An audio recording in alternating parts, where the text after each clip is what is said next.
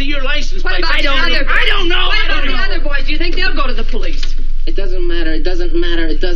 Why should you be the only one involved? Well, far be it from me to tell you what to do. Are you going to preach? Do we have to listen to a sermon now? Well, I'm only trying to tell him what you mean. You can't be idealistic all your life, Jim. Nobody thanks you for sticking your neck out. Except to yourself. Wait a minute. Accept yourself. You don't want me to go. No, I don't want you to go to the police. There were other people. Why should you be the only one involved? But I am involved. We are all involved. Mom, a kid was killed tonight. I don't see how I can get out of that by pretending that it didn't happen.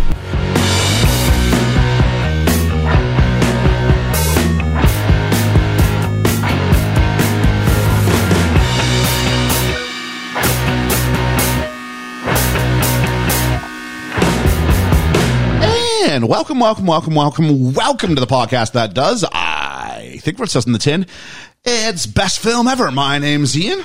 I'm Liam and I'm back. Woo! I'm Ethan and I'm also back. And I'm Georgia and I was here last week. Hey! I wasn't. That Dedication high five. Do you know what? No, you said you listened to the episode, so you heard us say that COVID sucks, and we ended up kind of, like, not directly being affected, but indirectly being affected by it.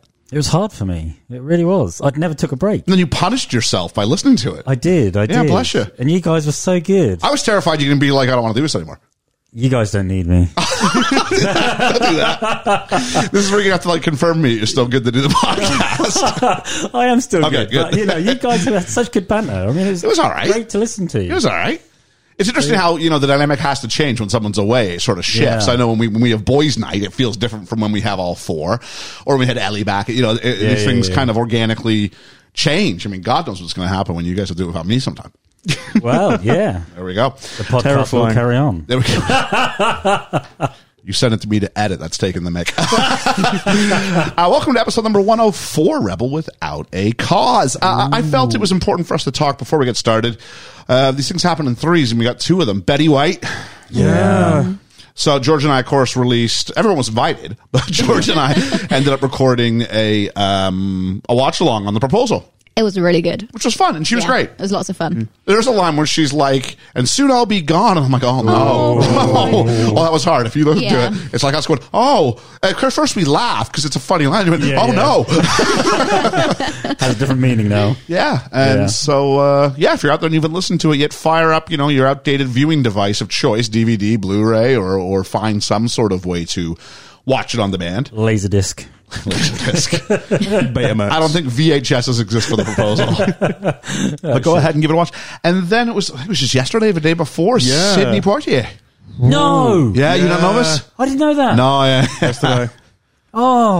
Which of course we covered in To Serve with Love. My favorite teacher. Yeah. Well, yeah, you're my second favorite. I'll take second. To Sydney. I'm quite upset that I have to now achieve the rank of number one now because everybody gets moved up one. I was sitting there going, and a lot of people we had a lot of good feedback on the To Serve with Love episode, and I was glad to have watched it. I really, really was.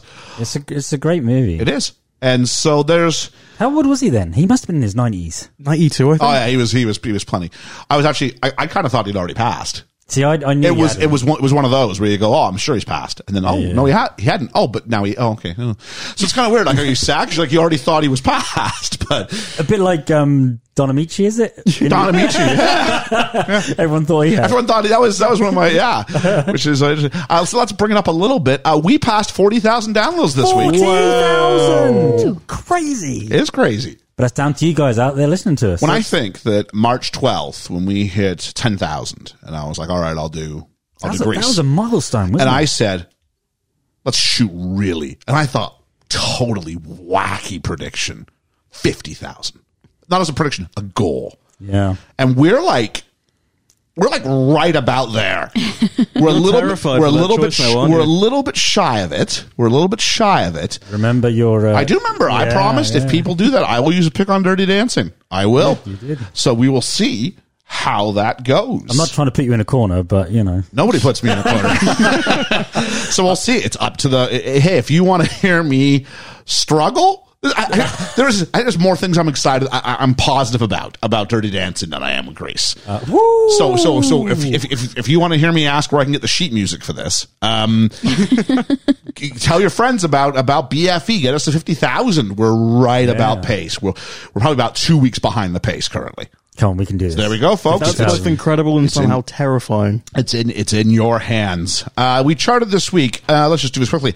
In Great Britain, in Canada. I hesitated then. You did? Only reason being because Georgia did it so well. She was just filling in. I was just filling in. In Australia, G'day. In Brazil, Ireland, Denmark, the Netherlands, Switzerland, Philippines, Colombia, Malaysia, and number 48 in South Korea. So thank you very much, everybody, all around the world. Promos, we did fantastic, Mr. Fox, last week. According to Liam, very good episode. It was a very good episode. And one brought to us by our first patron. Yeah. First patron in the pool, Andrew Ashevsky. Hey. Thanks a lot, buddy. That was very cool. Yeah. I really enjoyed it. I really enjoyed it. I really enjoyed the first 60 minutes, and the last 20, 30 minutes, I was like, it's all right. Yeah. Yeah, it's kind of where I was at. But overall, I was really glad to have seen it. Yeah.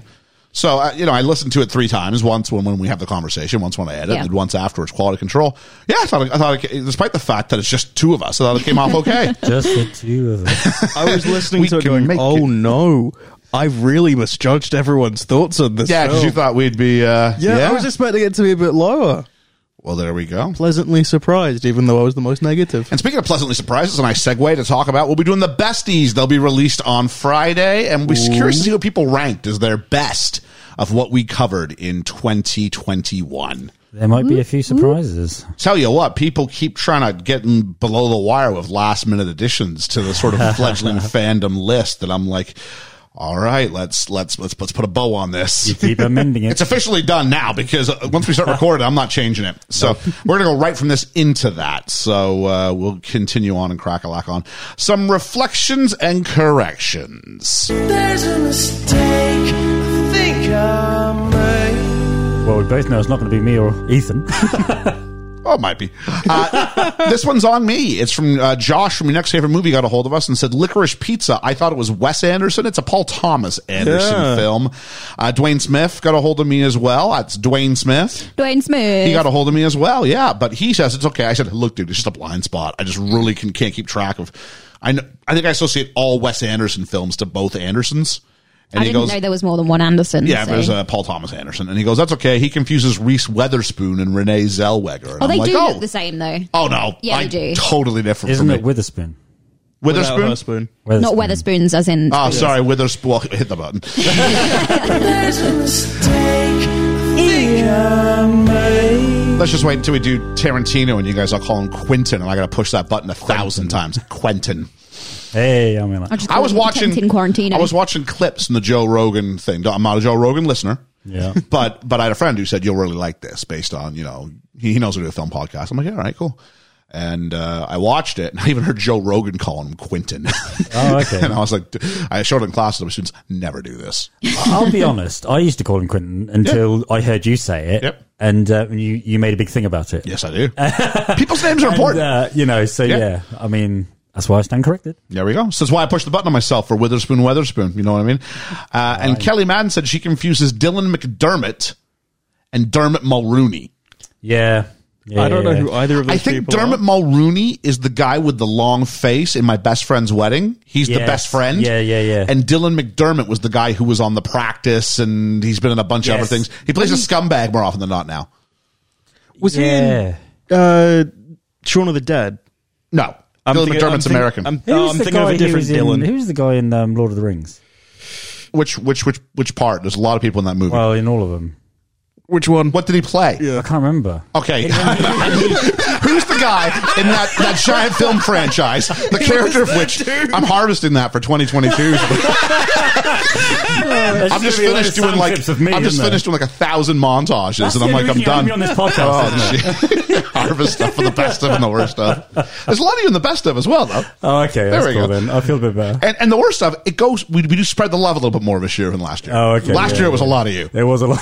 There's a lot of me in this one this year, but there are sequences where there's a lot of you in it. But that'll be not this Friday. This Friday's the best of. Next Friday's the worst of. So there we go. Hermes said the bully and fantastic Mr. Fox is a beaver. Not a dog, That a would make beaver. sense. I couldn't tell what he was. Beavers are a majestic. On behalf of Canadians, beavers are a majestic creature. Also, it didn't say anywhere online. I looked for ages and couldn't find him. There we go. Dwayne Smith. That was Dwayne Smith. Dwayne Smith. Yeah, I know. I Sorry. botched it. You didn't say poet laureate. I know. Yeah. Pardon me? You didn't call him Poet laureate, yes. Yeah, that's what, Loved that's the my musical's cue to Real get ready. Roundtable. Loved having Danny and Drew along for the ride, as did we. He thinks the audience list beat our list. He's wrong. I mean, he's saying That's wrong. so wrong. he's just Rocky Horror should be number one. I'm like, okay, I like Rocky Horror. Good. I like it. No, but he was surprised Les Mis wasn't mentioned. I think we might have touched been. on it. I don't know if we talked about it It the might have first been time the or the first second one. time. Oh, okay. The great power bar incident of late Yes. 2021. Which we've fixed. I have bought a new power bar There's a without new power switches. Bar. It doesn't have switches on because who puts individual switches on a Do you know power what? I bar love anyway? the fact that you did that. I So that could never happen I again. don't want that to happen again. Neither do I. That wasn't even Patreon money. That was just me going, let's fix this. And he also thought that the CCP, the Cinematic Council podcast, was a great format, which I did like it, even if it sounds like an evil organization. It do. It literally It sounded is a like the bit Chinese. League it was, of Evil. Yep. well, the CCP is literally the Chinese Communist Party. Oh, is it? Yeah. If I can get a fourth one, it's CCCP, which is what the Soviet Union called themselves on their own uniforms. It was always CCCP. I was listening and you were What's that? saying that. I was like, oh, What's that logo company in RoboCop? There's something like that. I haven't seen RoboCop. CPD. I don't think I've ever seen a RoboCop movie all the way through, if I'm being honest. First one's good. Let's move on to some shout-outs because they're also good. We want to thank Jonathan Jones, who listed us as a 5-star listen for our See It or Skip It on No Way Home. Oh, very cool. He said, you guys all did a great job. Thanks. Thanks. Yeah. Josh Minex, favorite movie for the love. Vern from Cinema Recall for the love. Casting Views for the love. So Wizard Podcast. They do great stuff. They have a bigger cast than we do. They have like 6 people. Whoa. Bad enough when there's I think they rotate in, but still. okay. Must be some magic involved. some trickery. Malice After Midnight for the love, and then Survivor UK Revived, because we talked about this a little bit. Yeah. So there's a lot of info about their sort of mission in life, and they're here trying to get Survivor back on British television. Honestly, if you manage to get it and they're like, you need people who are willing to do it, sign us up. I don't think he's actually going to be like, he's just petitioning to get it on the air. I don't think he's running the show. No, if someone was like, Oh, okay, maybe. In case there's you 2 need- levels of people listening right now. You need no. He the person listening, Yeah. Survivor UK guys, Yeah. gets enough traction that the producers are like, yeah, okay, but we need proof that people would want to be on it. Sign us up. I think the bigger problem is that people want to be on it is will people watch it? I think they would will. It's also brilliant. watch it. Does anybody else think it's ironic that a show called Survivor never survived on air here in England? Well, not here in the UK, yeah. Isn't that funny? It's just become revived big time in Australia, and they recommend the South African one, so I'm going to have to see if I can find it through some Maybe you Yeah, should I've not call it seen that one. Reviver. Reviver. I'm a reviver. I'm going to give up and then bring it back again. What would it be? It wouldn't be Outlast. It would be Replay. Relapse. Kevin from the podcast that wouldn't die keeps trolling me with Moonfall promotional materials. Have you heard about? I think this movie's really got more traction in the States than here. I've not Oh, heard I of saw it. a I've not trailer heard of for it. this during No Way Home, and I groaned the gimmick's entire time. the moon is falling towards Earth. It's like a disaster movie, and the moon is falling. Is that the Leonardo DiCaprio thingy? No. Don't look up. That's going to be Don't decent. even- I want to watch that. Oh, okay. I really liked it. Well, I'm thinking about doing See It or Skip It, so we'll have to. yeah, Just, you people should. forget about what Ethan said there. But no. Don't listen up. Yeah. No, I was going to call it Moonfall's Moonraker. got Donald Sutherland, I like Donald Sutherland. and it's got the the nerdy guy who was like Jon Snow's best friend in Game of Thrones, the fat guy. He wanted to be Yes. I liked him. a Mason or whatever Yeah, they yeah, called yeah, it. yeah, Yeah. So it's the 2 of them, and it's about I don't know if Halle Berry's in it or something like that. Salma Hayek. Salma Hayek? Okay. Maybe. I think. No. Yeah, maybe. I look forward to hearing the yellow button that I have to push because I said Halle Berry. Maybe I'm right, but I'm probably I not. think it might be Salma Hayek. The ad looks like a really awful phone ad. Like at the beginning, because it's like the awkward British guy being like, I need to do this thing, The power of broadband. That's pretty much how every Survivor movie sort of happens, is that there's always the British guy who's like out in the middle of the Atlantic Ocean going, things aren't looking good here. He's either the first one to be killed or the one who miraculously survives to the end. I think he'll miraculously survive. We got a whole bunch of content from friend of the Poet Laureate, Dwayne Smith. Dwayne Smith. Because- You heard the intake there. I was ready for it. He left things alone for Christmas break, so he enjoyed catching up. He wished he'd heard Die Hard on Christmas Eve. He said it was great to hear Ellie again because she sent in, of course, her audio sort of thoughts. That was nice to hear. He prefers Die Hard 1 over 3. They're just two very different movies. I prefer 3. I say they're not really. You could put them in different franchises. They'd be completely different films. Yeah, They're two different. From Die Hard 3 onwards, it's a different franchise from Die Hard 1 and 2. Yeah. Shoot the Flick for the Love. Hermes said no one's going to take his troll crown, but then endorsed us on his podcast. I'm like, I'm not sure you get how trolling works, buddy. So Danny and Drew from It's a Musical Pod, always for all the love. Ray from NBC. Friend of the podcast, Ian Davies. he's a friend of the podcast on Patreon. La la la la. We were the friend of the Patreon that just kept going. And he gives Ethan a shout out for an excellent intro for our review of End of Time on Who Do You Think You Are? Oh, that was a fun one. That was a stressful one. That is the best one you've done. I mean, you've done a lot of good ones. That by far, like, good luck beating that. I sent it at like 3 a.m. You're like, I think this is a flex that you sent. I'm like, yeah, but I need the praise. Yeah, he sent me the intro, and I went. He said, "Here it is," and I went, "Okay, you're flexing. It's totally deserved, but you are clearly flexing." You're going, "Oh, I finished this. Any thoughts?" Well, to be fair, it's like 3 minutes. Basically, long. It was Ethan's way of going, acknowledge me. So I did. Also, we've got friend of the podcast, Julene. I don't remember my little song. La la la la la. It was like, she's a friend of the podcast. Julene. Julene's a best friend. Well, no, they all qualify as being part of the great... Bestest ever friends. There we are. The BFF of the BFE. Yeah. Says, didn't like our talk about tea. What about tea? Because she says, ew, never, because we said teabag out, teabag in. Oh, we did talk about tea, yeah. Which no one really got back to me on. Was that on the proposal? That was on the proposal. I'm a teabag out kind of guy. I see. I want to talk to people from Canada. In the States, you're too used to, like, people just go ahead and just not given enough time when they order a tea to go. And so it's not strong enough. So we always say teabag in. It just sort of seems to have permeated sort of culture. Fair, though, if you go out and, like, go ask for a takeaway tea here, like if you go Costa or Starbucks or whatever, they leave the tea bag in then, but, like, we just take it out once it's brewed enough. In Canada, we ask.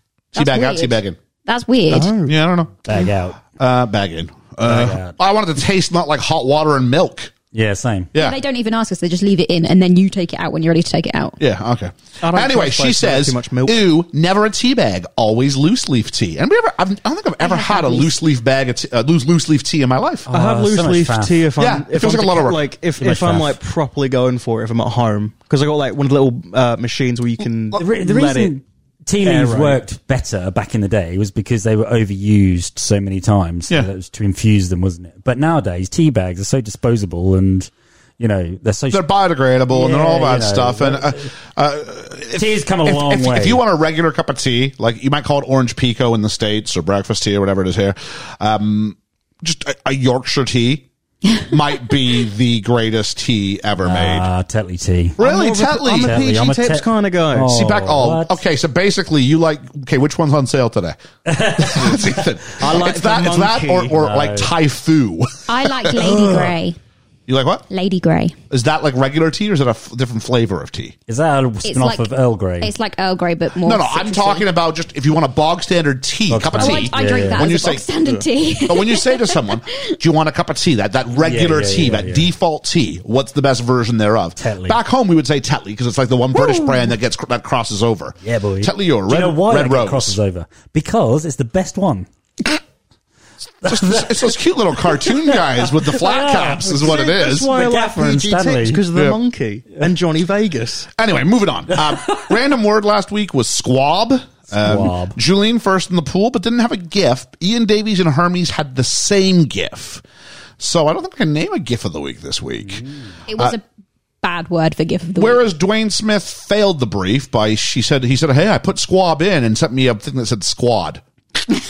And it was the women from Bridesmaids, the movie walking down. I'm like, no. I don't care what you typed in. You've clearly failed the brief. So, Georgia, did you actually think on the spot, or did you actually... No, I had one. I thought of it. Yeah. I was like, yeah. See? Hang on. That's where I always go wrong. Hang on, Georgia.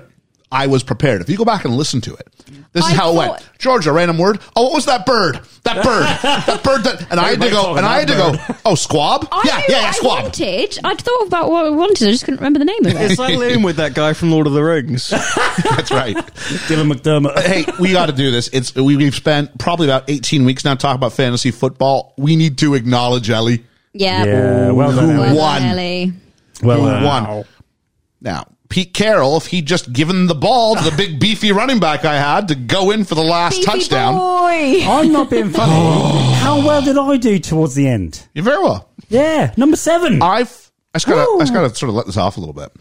It's really hard to make a championship final I'm in going to fantasy play my football. tiny violin. No, it's really hard to make a championship final. I play in 3 leagues. I made the final in all 3 leagues.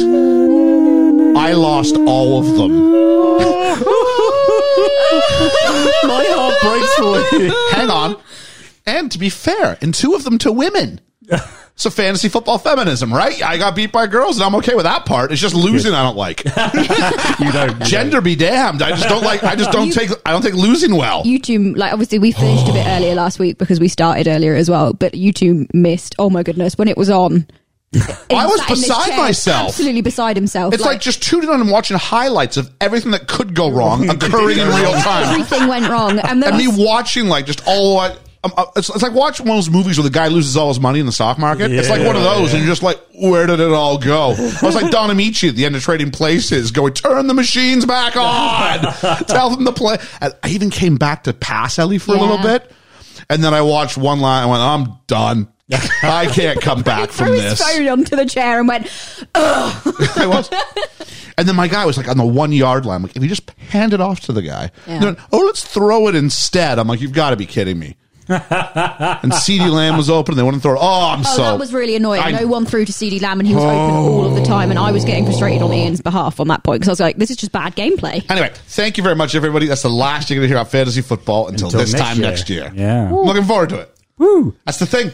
240 some odd days till we draft. Always got to be looking for the positive. And why do I start off so bad but end quite well? Because you don't put any effort in before we start. So you end up with this kind of crappy team that you then sort of like make better as the season goes along. See? So if I can make a crappy team better, imagine What I can would do happen a if you good job. drafted well? I know, right? Yeah. There we go. So, but thank you on, everybody it's for dealing with us there. Let's talk about Rebel Without a Cause, a 1955 American coming-of-age drama film about emotionally confused suburban middle-class teenagers. The film was a groundbreaking attempt to portray the moral decay of American youth, critique parental style, and explore the differences and conflicts between generations.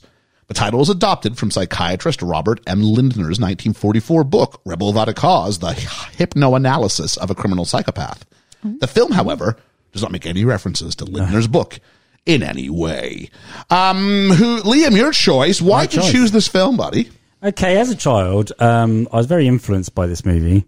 This felt like a Liam movie. Yeah, well, you know, James Dean's character in this, Jim, is very much like how I was as a kid. I was a bit rough around the edges. I was not towing the line all the time, but I knew what the right thing was, you know? And you was either a bad dude or a goody two-shoes. There was no one in between. James Dean was in between in this movie. And that's where I saw myself. I saw myself as that outsider. You know, I was never the guy who was always with the people and the gangs and the friends. You know, I had friends, but it wasn't like as a gang of friends, if you like. So I was always on a peripheral, and I always knew what was right and wrong, and I was steadfast in what's right and wrong, but I was always getting into trouble. How can someone like that, like me, get into trouble? I saw that in Jim when in the film. So that resonated with me. And from that movie, I became such a steadfast fan of 3 movies of James Dean's work. And that was the first one that really sort of... And then it snowballed with Grease. Okay. And when you watch Grease, there's a lot of parallels. You can tell there's a lot that Grease it was influenced by from this. Yeah, there's a lot of parallels. So, Grease is a safer version of this. Yeah. But that was the first thing... I mean, I must have watched this when I was, 8, 9, that sort of age. Okay. You know, and that really spoke to me. Okay, the 3 of us who haven't seen it, what did we know about it going in?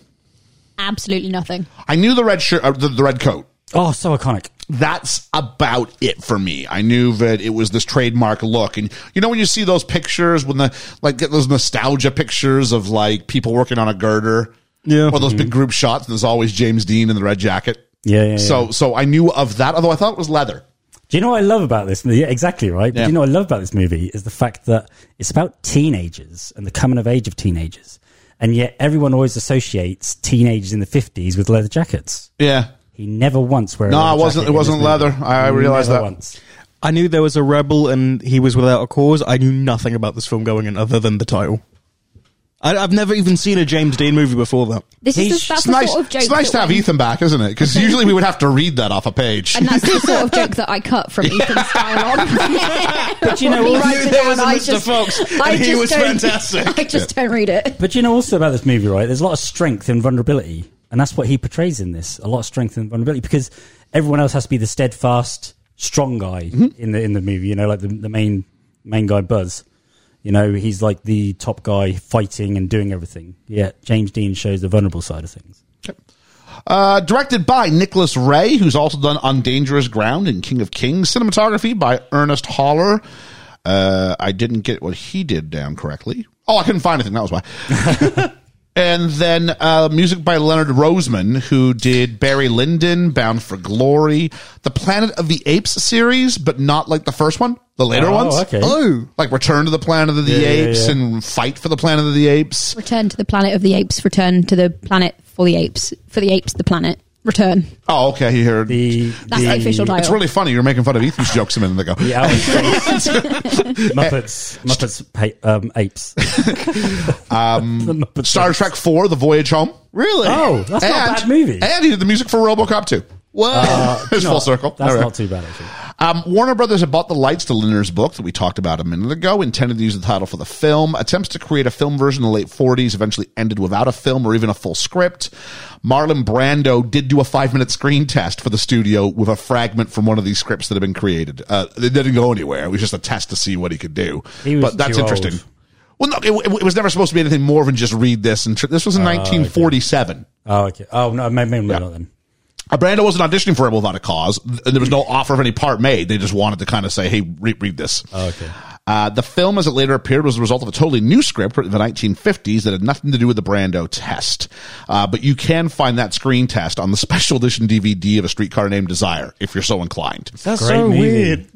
Yep. Nicholas Ray claimed he wanted the film to work beyond the juvenile delinquency newspaper headlines and films of the day, trying to distance it from films of a time like The Wild One from 1953. Want to ride a bicycle? You actually know that? Yeah. Oh, wow. Marlon Brando. Instead, oh, really? Okay. Yeah. Ray strove for a classical tone and claimed Romeo and Juliet as inspiration, which he called the best play written about juvenile delinquents. You can see that in some of the dialogue. Okay. Bring it up when we get there. I'm very curious. The film was in production from March 28th to May 26th, 1955. So less than 2 months. When production first began, it was considered a B-movie project, and Ray began filming using black and white film stock. When Jack L. Warner realized James Dean was a rising star and a hot property, filming was instantly switched to color stock, and many scenes had to be reshot in color. It was shot in the widescreen CinemaScope format, and we saw it was using Warner Color. CinemaScope had been introduced 2 years previously. With its densely expressive images, the film has been called a landmark, a quantum leap forward in the artistic and technical evolution of a format, and it was released October 27th, 1955. Yeah. And the film begins with a boy, making his bed almost in the a man, is laying down in the street with a toy monkey. It is. As the credits go. Good way to start. This scene was improvised by James Dean after production had been shooting for nearly 24 hours straight. He asked Nicholas Ray to roll the camera, and then he wanted to try something. And that was the opening scene. It was part of a much larger scene where apparently some toughs were supposed to beat up a father who had the toy. Oh, okay. And the toy would then be found by Jim. Oh, okay. For this moment, and they just decided, I guess, tonally it didn't work. Yeah. Maybe a little bit too dark, a little bit too soon. Yeah, especially to begin it. Because your first, as opposed to this, where your first shot is a Jim, and so we instantly align ourselves to Jim, whatever it might be. Obviously, this whole film takes place over 24 hours. Yep. From 3 a.m. to about 3 a.m. Yep. Meet Jim Stark, played by James Dean. My first James Dean film. James Byron Dean. Everybody else's first James Dean film? I think so, yeah. Byron or otherwise? Irving Shulman, who adapted Ray's initial film story into a screenplay, had considered changing the name of James Dean's character from Jim Stark to Herman DeVille. Why? Would not have been as good. No, it wouldn't. No. Before the camera rolled, Nicholas Ray went to concerted efforts to get to know James Dean. He visited Dean's New York stomping grounds to get a feel for his life. Ray said, I wanted to find out all about this guy. I ran around with him, met his friends, got drunk a couple times, and we were pretty close by the time we were ready to work. Nicholas Ray, the more I did some research of this, felt an awful lot like, who's the guy who did The Breakfast Club? Hughes. John Hughes. John Hughes. Yeah. Like how John Hughes was like using like Anthony Michael Hall and the Ginger Girl. Yeah. Molly Ringwald. Molly Ringwald as like muses. It felt like he was like totally in on sort of I think his stars as muses. I think they've done a film about that. Have when they? When he follows him around. I'm pretty sure. In says, recent times, anyway. Was it called James Dean? Because there's one that had like, Green Goblin in the first Spider-Man. No, That's not that one. He plays he plays him well in that, but no. James Franco. Yeah, that was it. whatever Jimmy was, it says he was a searcher, ever on the lookout for some trick or other he could store up and use. I could see him soaking them up, and I knew he had to play that part because he could do it like no one else I knew. And this film was released October 27th, nearly a month after James Dean dies in a car accident on September 30th. Yeah. So you got a little bit of Heath Ledger effect too, where he becomes instantly iconic because it's the last thing he really did. It was the next movie after his death became headlines. Well, he did another movie, which was only just finished wrapping. Yeah. And, but Rebel was the next one to be released. Next one to be released. So yeah, much like Heath Ledger, where he'd done some of Imaginarium of Dr. Parnassus. Yeah. But the next film up was Batman. Yeah. Was it Dark Knight? Yeah. Yeah. So, this was the only film during, Dean's lifetime in which he receives top billing. Wow. Yes, he does. Yep. Yeah.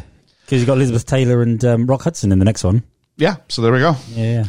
Realizing the actor's power to touch youthful audiences, Nicholas Ray gave James Dean free rein to improvise his scenes. The cast often took its cues not from Ray, but from Dean himself, who was 100% in on his method. And because he'd often say to the director, just keep the cameras rolling. I'm just going to do something. Yep. If it works, it works. If it doesn't, it doesn't. And Doran said Jimmy did most of the directing. He gave us our lines. He dominated the entire thing. Dean and Nicholas Ray's working relationship was equally bizarre. Ray often rehearsed with Dean at his Chateau Marmont bungalow and felt the energy between them there so powerful, he actually recreated his own living room on the set to inspire Dean. So the living room that's like in their house is like a facsimile of his own personal living room. I never knew that. It's a bit weird, That isn't it? is weird. Duran also recalled Jimmy was a strange boy. On the first day, Jim Backus, who plays the father, couldn't believe it. We were watching Jimmy do his scene and someone said, "Quiet, we're going to shoot now." And they got up speed and were ready for action. Jimmy went down on the floor in the fetal position for the longest time. It seemed like half a can of film. And then Nick said action and Jimmy stood up and went into the scene. We'd never seen anything like this method of doing things. Nick seemed to be mesmerized by Jimmy. Imagine he's in the fetal position. Actually, he just starts acting. He'd be like, I don't know what to do with this guy. Because his father, or the guy playing his father, comes from a generation of actors that when you watch their acting is different to what is now known as the Marlon Brando school of acting. I always think of Hoffman in this. The Stella Adler and all that. Because Hoffman does this. If he's supposed to be up for 3 days straight, he'll be up for 3 days straight before he does. Well, I think Hoffman did. Are you sure it was Brando? Because I know a story between Brando and Hoffman where I think it's Brando who goes, "Have you ever tried acting? It's a lot simpler." That's my attitude. Because Hoffman stays up for 3 days straight. I'm sure it's Brando who goes, "Have you ever thought of just acting?" Oh, maybe. It's not that. It's never but that Brando deep. was very. He comes from the school of method acting. Yeah. And he was one of the first to break out from the method acting of Stella Adler and stuff. I'm going to find out who was that story because I'm in New York. It's a great story. Maybe he did. I mean, he got lazy as time went on. Well, we watched Apocalypse Now. Yeah. James Dean later confessed the film used me up. I can never take so much out of myself again, which sounds like to reason if he's doing this. Yeah. And so he's drunk and he can't stand up in the police station, but he wants to keep his toy monkey. And we're like, bam, bam, bam. Here's all the players. But did you notice how he starts laughing? Yeah. And he's giggling because he's touching his feet, sort of checking them out, feeling that, has he got any knives on him or any stuff like that? Okay, yeah. And he's giggling. I just thought he was laughing because he was drunk. No, well, he's drunk, but he's giggling because he's being tickled or pretending to be tickled. Okay. And then he goes all serious and he goes, "Can I keep the toy?" Yeah. I mean, it's that... I just thought he was playing drunk really well. Yeah. So Then we move over to Judy, played by Natalie Wood, who's also at the police station. At first considered too young for the role of Judy. There's a bit of a hint for the age game. Even though she was the same age as the character.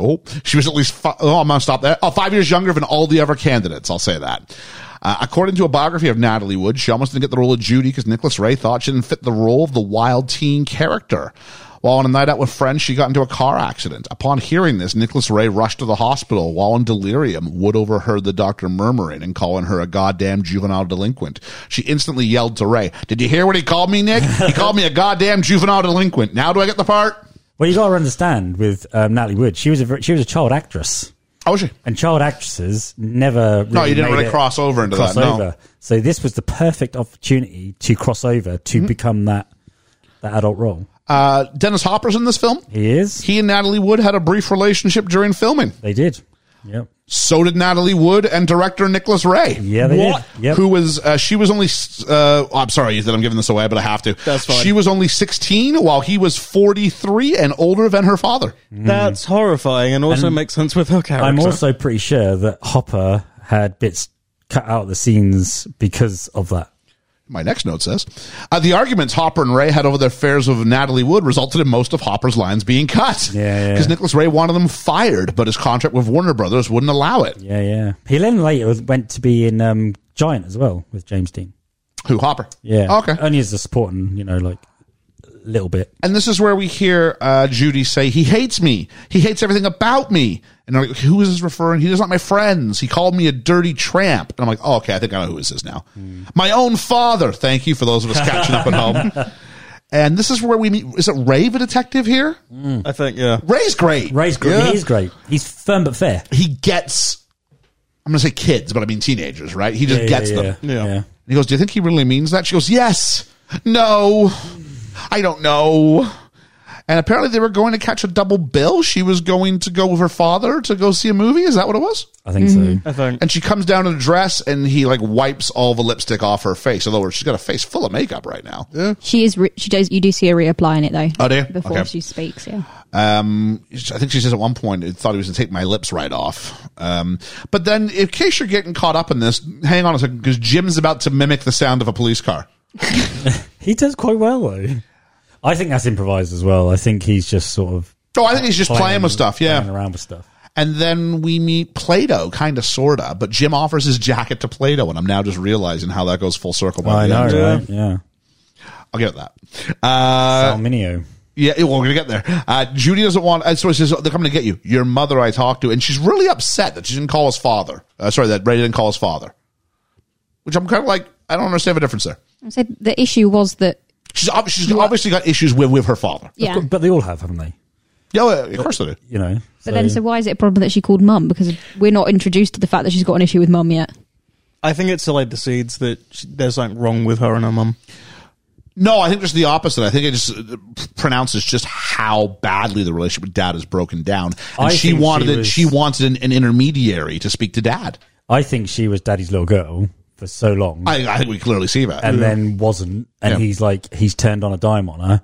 And she can't understand that. So she's rebelling against him. But we don't know this yet. I mean, so you're sort of inferring from what we see a little bit later. Yeah, no, but you also feel that anyway. You are like advocating so hard for this movie. I'm trying. So meet the parents, and we get dad, who I did not think was going to be this kind of character, but he's like, "Oh, I'm Jimmy's best friend." Yeah. What's the matter, Jimbo? And mom is He's the one who's wearing the trousers. Mama's a ball breaker. Yeah, she is. Yeah. And all he wants is his father to be a figure. Well, yeah. And so he goes, at which point they're like, "We were at some ball." And then Jim goes, "Everybody was having a ball." And his dad laughs at his joke. And he goes, "Do you think I'm funny?" And I think we kind of went, "What am I, a clown? Do I make you laugh?" Yeah, you see when Joe Pesci. I kind of want Joe Pesci in a red jacket now. Jim, how old was Joe Pesci? He'd be too young for this, obviously, but I still kind of want to see this. Yeah. I want to see Joe Pesci now do the same character. Absolutely. Meet the father, played by Jim Backus. He was also the voice of Mr. Magoo. Really? Wow. Yeah. I didn't know that. He taught James Dean to do the Mr. Magoo voice, which Dean then used to deliver the line, "Drown them like puppies." So we meet Plato. I guess his name was John. John, yeah. Yeah, Plato. Played by Sal Mineo. I picked up on this instantly, but I'm going to let you go ahead and give it links to something else you love very much. So why don't you go ahead and share the point? Is during a scene in Greece, there's a bit in the song where it goes, in the film, Elvis, keep that pelvis far from me. But in the actual, because they changed it on the day of shooting because Elvis died on that day. Yeah. Which we mentioned in our other podcast of Greece. Yes, it's a great episode. Great episode. But originally, the line was, no, Sal Mineo. That's what changes too, isn't it? Yeah, no, that's what it was originally. In the stage show, is it? No, Stage- Sal Mineo? yeah, Because I stage hear show. it in my head like crazy. Oh, okay. So was it in the stage show, yeah? Yeah, the stage Okay. shows. Yeah. Yes, it's Sal Mineo, so named after, who I thought this kid's a ringer for Ralph Macchio. Isn't he? Oh my word! I was Yeah. like, Yeah. "Where's Put a face to where it. is Mr. Miyagi?" Because this guy looks just like him. Yeah, just 30 years difference. Yeah, not Cobra Kai era Ralph Macchio, but 1985 Karate Kid, or 1984 era Karate Kid. And so James Dean initially petitioned for his friend Jack Simmons for the part of Plato. Obviously didn't get it, and then by the time it was done, James Dean, Natalie Wood, Nick Adams, I don't know which one Nick Adams is, and Sal Mineo were an inseparable foursome while filming. Nick Adams. Could he have played... Was he the... Was I will check. Yeah, if you want to find out who that was, Nick he- Adams. Is he the one who played Buzz? No, Buzz was someone else. Oh, okay. There are too many names. That's true. If it wasn't him, it probably was played by someone else. Yeah. Chick. As he was played Chick? Yeah. Sure. I think Chick was the... Is he the one who takes over afterward? That's not Chick. No, Chick No. is like the blonde one. Oh. Yeah. Kind of like the guy who sits behind Hopper. Yeah. In the car, yeah. Yeah. As revealed by informant sources to Vanity Fair in 2005, director Nicholas Ray also had an affair with Sal Mineo. Well, he went on later to say that he had an affair with James Dean.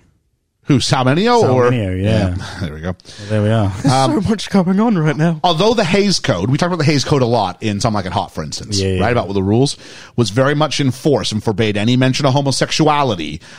It's quite clear that there are references to Plato being gay and attracted to Jim. Oh, I was gonna bring that one up. If you Without a look shadow at the of a doubt. pinup photo on the locker, we'll find later on, and Plato looks adoringly at Jim throughout. Even the idea of his name Plato, after the classical Greek philosopher Plato, who people generally agree was gay.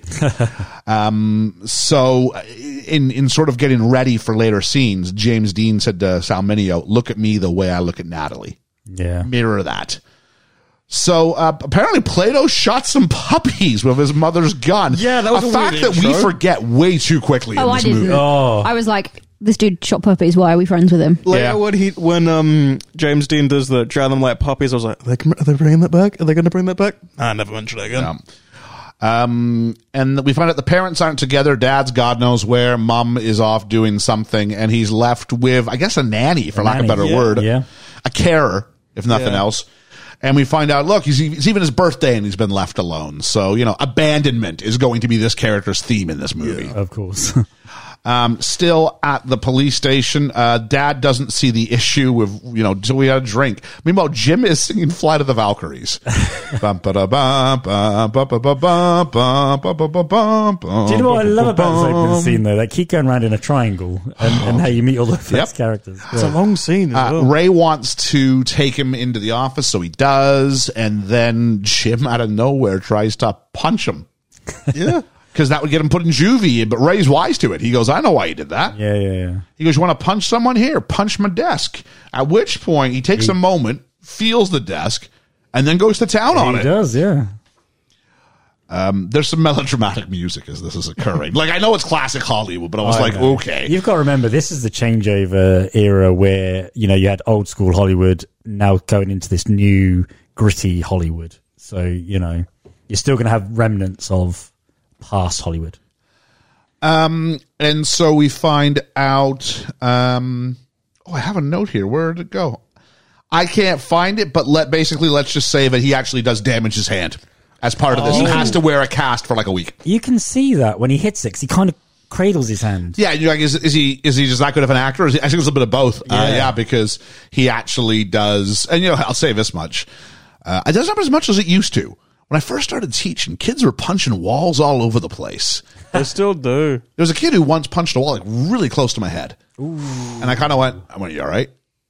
And I don't know if I'd be as cool about it now. I'm a bit older. But I was like, are you all right? And he was like, yeah, aren't you mad? I was like, there'll be time for that. How's your hand?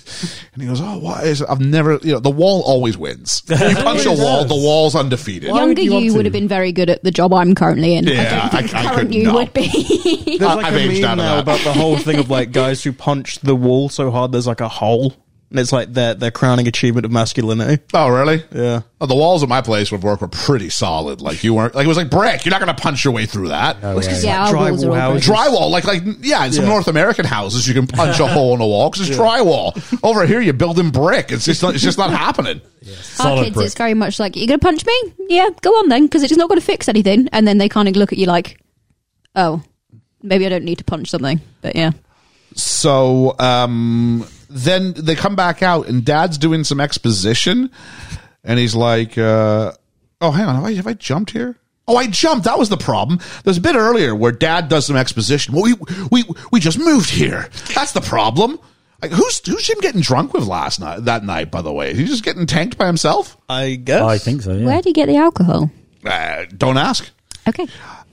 He's like, Dad's like, don't I buy you everything? And I'm like, okay, I get what you're doing here. This is a bit simplistic, like these sort of character development through just individual questions. I buy you stuff. Later he's going to go, have I ever stopped you from doing anything? Yeah. But this is where you get, and I want to make sure I come back for this, because we get Mom and he goes, you're tearing me apart. And then we cut to a two-shot of his parents, and they both look very big, and they're filling the frame, but there's still someone between them. As you look behind them, there's I don't know if it was the grandmother or someone else is behind them, so. who never really comes back after the first 15 minutes of this film. I forgot if she was in it. Yeah, but as you can see, although they're both big and forceful, they're not on the same page because we literally see someone's come between them. Yeah. So that was a good bit of cinematography. I'll give it that. There's a lot of good cinematography in this. For its time, you think 1955? Well, I teach Rear Window, so I'm familiar with stuff of the time. Okay. Yeah. Okay.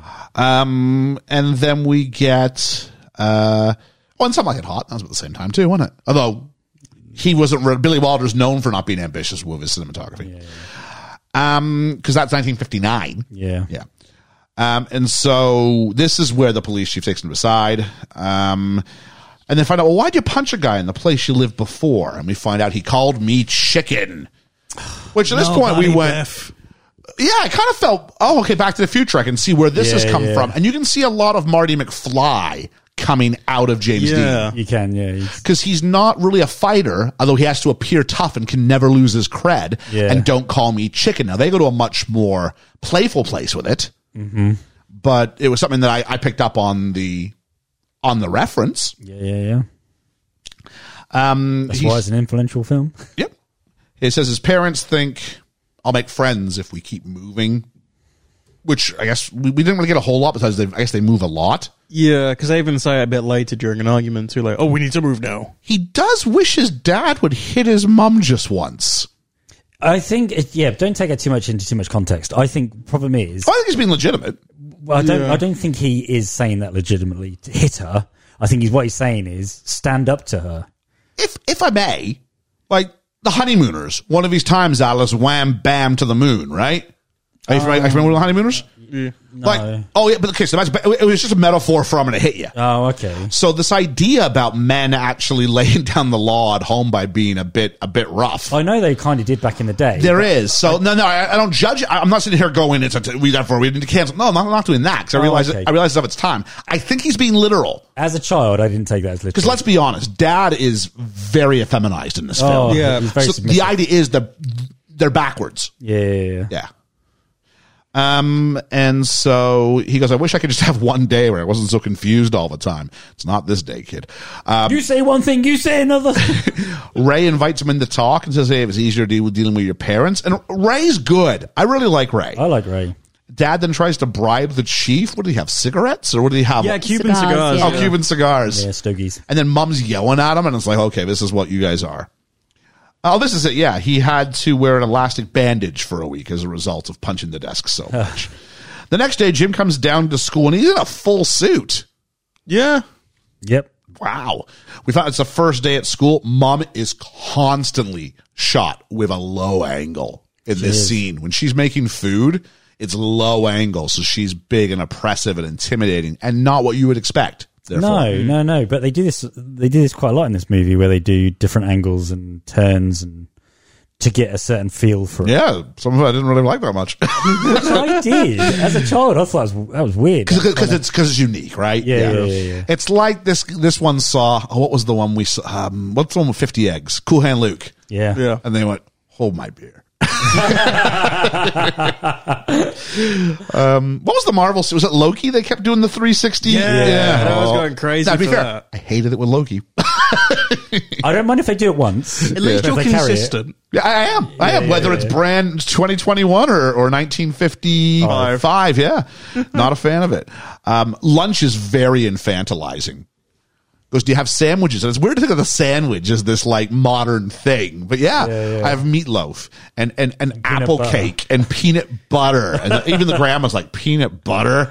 Like it's so juvenile what he's being offered. So he walks out without A any. thermos of orange juice. Thermos which is of a orange really juice. Weird thing. And so Jim goes out and he's trying to make the best of it. I think we'll stay here a while because this is what his parents want to hear. Yeah. He's trying. He said that because he's just seen the girl, though. True. Out the window, he's seen Judy for the first time.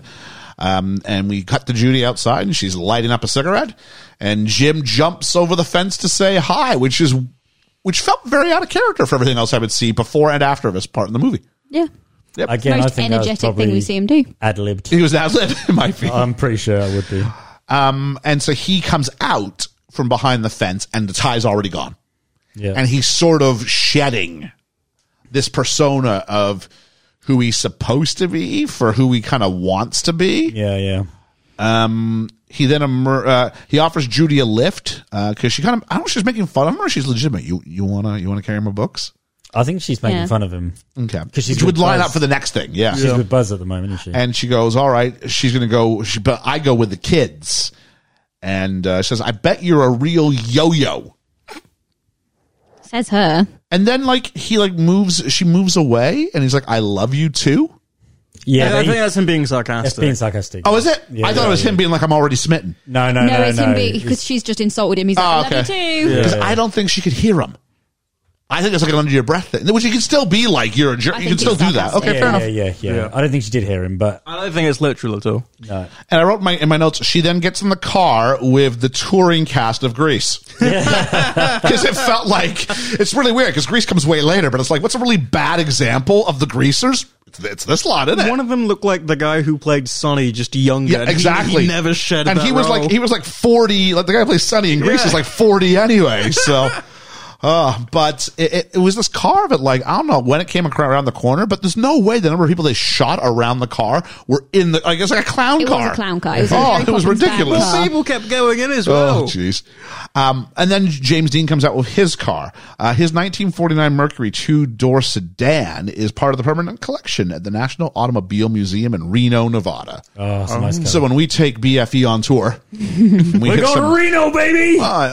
we will be in Vegas, I'm sure. We'll just take a little drive up to Reno, the biggest little city in the world. The Bonnie and Clyde car is in the Death car is at Reno as well. There's two cars then. Yeah. Because we tried to find the bus from Oh, we did. The lowest To off bus. Serve of Love. We did, didn't we? Yeah. And it had been moved at the time. Yeah. My research was That about a close year to out it. of That was date. close to us, wasn't it? I was like out Barry Simmons way. Yeah. Yeah. That was definitely worth Lowestoft. Lowestoft. That was definitely worth like a day trip. I think we should go anyway. If there's something there, it's just a transportation museum. I mean, Yeah, I know, but it's still. do you have any famous cars?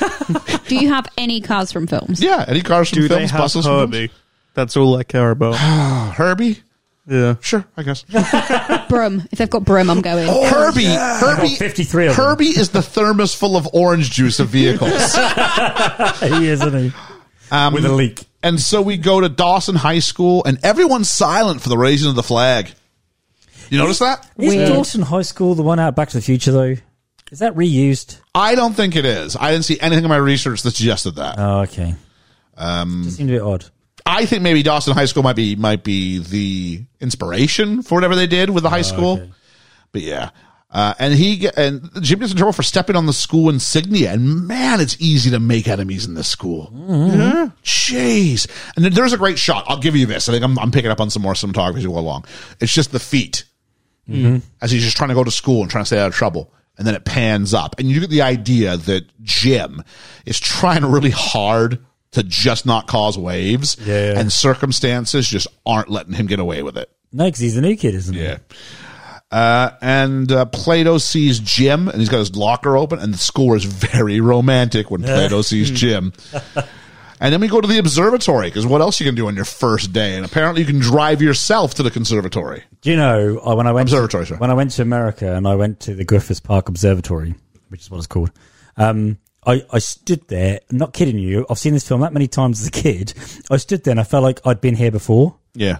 And I'd never been there. Is this the same observatory as in La La Land? The David Dance Yeah, house? this is all California. Okay, yeah. Yeah. Because La La Land is that, we talked about it with Danny and Drew, it's this love letter to old Hollywood. Oh, it's great though. And to know, because they show you all around it, to go, and you know it so well in the film, Yep.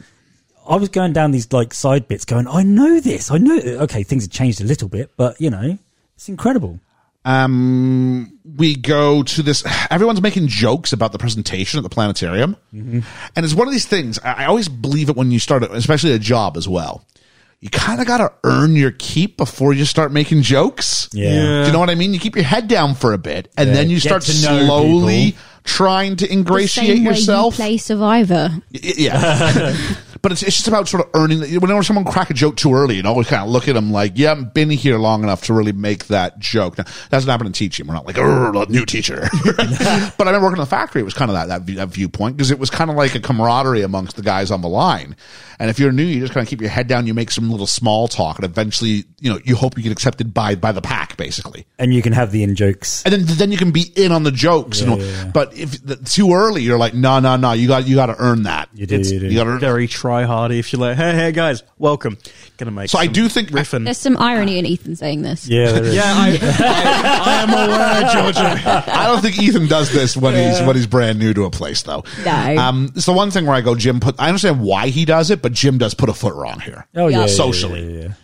And so we get this idea about a burst of gas and fire, and Plato's like hiding. I think it's all red. Now, granted, I mean, like, think about how much more limited your media experience is at this point. The 50s, like, most people aren't even having televisions yet. No. And this stuff's in color. Yeah. And talk about the end of the world. So I get the Above your idea head. that someone could be, it's all around here. I get the idea that it would be like really, really shocking, but I'm still like, wow, even when it's over, he's still hiding there? And 55, you're still like, 10 years after the war, aren't you? So you're still, I think that was 53 for us over here when Rationing finished. So really? It's not that far behind that, is it? No. Plus, this is probably the point where America is like heavily religious in the idea of like sort of the fear of God as well. So it's more. I love you say that, like America's still not. No, but like to the A good half of America is Yeah. still very much. If I can, but the majority of America at the time. the Cold War's starting to ramp up. We know nuclear war is a thing. Yeah. A little bit of that, and we know that's going to be in the future in the next 5, 6, 7, 8 years. Bay of Pigs is to come, all sorts of stuff, right? Well, So- there's that song, isn't there? Eve of Destruction by Barry Maguire about Red Button and stuff. And I do love that song. it's this great song. You don't know what it That's is, in my do head. you? No, I do. Oh, do you? It's like, Eve of Destruction. Yeah. Yeah, it's okay. And I With said, blood coagulating. no, I do like the song. Yeah. The chorus starts off really same. And it's brilliant. and I said, I forget how it goes, but you can always get back to Yeah. the Eve of Destruction. I bought it. It's on my phone. I promise have you? I do. Oh, it's so I'm going to good. look it up at some point. When someone starts talking, I'm going to go ahead and look that up. It's so good. Where are we at here? Plato's freaking out. The greasers are outside talking strategy, and they do something about Moo. They call him Moo. Jim wants to avoid trouble, but the greasers have found his car, and Buzz takes a switchblade and gives him a flat white wall tires. I love white wall tires. And Judy's kind of just sitting in the car too, kind of making She's sort of egging him on a little bit. a little bit, yeah. And says, at which point then Jim has had enough now with the car, and he comes down and goes, you know something? You read too many comic books. I don't know what that means. Is he supposed to think he's some sort of like superhero? I don't know. Is it the idea of maybe he's the comic book idea of what a thug looks like? Yeah, maybe. Yeah. I wonder, like, if it, because there's that thing where, like, if you read comic books, you're sort of illiterate because it's just pages. It's some really weird, you're real stupid. I think of the 1950s. No, I think of the 1950s. This is your main source of like you can't go to the movies because they're very few and far between. I think this is your form of entertainment. Yeah. Like it's a time before TV. Yeah. So it's radio and it's comic books, isn't it? Yeah. You read too many books. Yeah. And so they call him Chicken, and he goes, "You shouldn't call me that." And then he calls out Judy individually. He doesn't get upset, but he looks at her and goes, "How about you? You always at ringside?" And I was like, "Oh, okay, interesting." Yeah. Jim doesn't want any trouble. He says it about 5 times. But Buzz keeps trying to give him a knife, and they're going to play a game of not stabby, but slicey. But I can see with Buzz, he's not really into it either. He's egged on by the rest to do it. I think Buzz gets he's a leader. He's clearly the leader of the group. But he has to keep up the bravado, doesn't he? Yeah, and they've already established... I think it's the same conversation we'll find later where it's like, what if you do something you knew was wrong, but it's for honor? Yeah, Which is once they've started, he can't get out of this. Exactly. Yeah. But he does, I think he gets the idea of consequences. He's like, we're not stabbing. Yeah. We're not sticking anybody. We're just giving a little bit of slicey. Nicey, slicey. And so there's a knife fight. Jim eventually gets the upper hand, but man, he takes like a bunch of them. He does. Bunch of cuts first. He does. And the blood looks so real. Ketchup real. And then he's asked, "Are you satisfied?" Which did feel very Romeo and Juliet, that line. You know, be satisfied. He gets it and then lets Mercutio go, right? Same idea here. And apparently not. Now it's like, no, you're on the part 2 of the hazing, the Chicky Run. Yeah, the Chicky Run. For the knife fight, they used real switchblades. Oh. Protected themselves by wearing chainmail under their vests. Oh, okay. I didn't know that. James Dean got angry once when Nicholas Ray stopped the fight scene because he noticed Dean had been cut on the ear and was bleeding. And Dean said, "Don't you ever cut a scene while I'm having a real moment." Oh, yeah. The decision to shoot the film in color meant less pay for extras, and that's why there's so few of them in the knife fight scene. Oh, there we are. Then. Yeah. The switchblade used was offered at auction and ended up taking home $12,000. Wow. Ooh. I think if I had money, if I had that money to throw away, You would, wouldn't you? That's a movie prop. $12,000, that's a good deal. Yeah. I thought it was going to be From a an lot iconic more. movie. Yeah. I From an iconic thought scene. I thought it would go, like if you told me $30,000-$40,000, I'd go, yeah, it makes sense. If someone offers It's not you- the jacket, but you can say that's the knife that he used. Yeah. And James Dean And you as always well. think about the knife fight, don't you? Well, I do. Well, okay, I'll let you know. I'll see this film more than most. I will say, I felt this film was structured very strangely in the idea that this is a really, really big moment, and it happens really, really early in the film. Yeah. It's And never really brought up again. It doesn't really build to any, like, it's like, yeah, it's just a plot point to what I think is it has more impact, but a less interesting scene, which is the Chicky Run. Yeah. I felt this should have been your big climax, but it's building some sort of weird honor amongst, because there's the relationship between Buzz and Jim is really, really interesting. Because they're starting to admire each other and like each other. A little bit. Georgia, what's your thought on the whole scene here? I just don't get it. I don't think, because it's not how I would ever react in a situation. I think so. Like Liam says about this film, is it's like he saw himself very much in the character, and because I'm so disassociated from the whole thing, I'm a bit like, I don't get it. Okay. Like I said, knives aren't. I think because I work with knives as well in a proper capacity. Like we literally teach kids, like, you do not swing at each other. You do not do, even if you're playing, because one slice can kill someone if it's in the right place. I would never have a knife fight. Don't get me wrong. I think it's important for our, maybe American listeners and maybe Canadian listeners, if you're not from the UK, to go like having a knife on you, like you don't have the switchblades are illegal. Yeah, I believe so. Yeah. But the idea of it in many places in Canada and the US, you could have a knife. Yeah. You could have a Swiss Army knife. You could have some sort of blade on you. That would be okay. Here, it's a much different kettle of fish. We have to know You can have a how pen to knife, be. can't you? You can have Over a pen here. knife, but you have to have reason to have it. You can't just walk into Tesco's with a pen knife in your pocket. You can be arrested for that.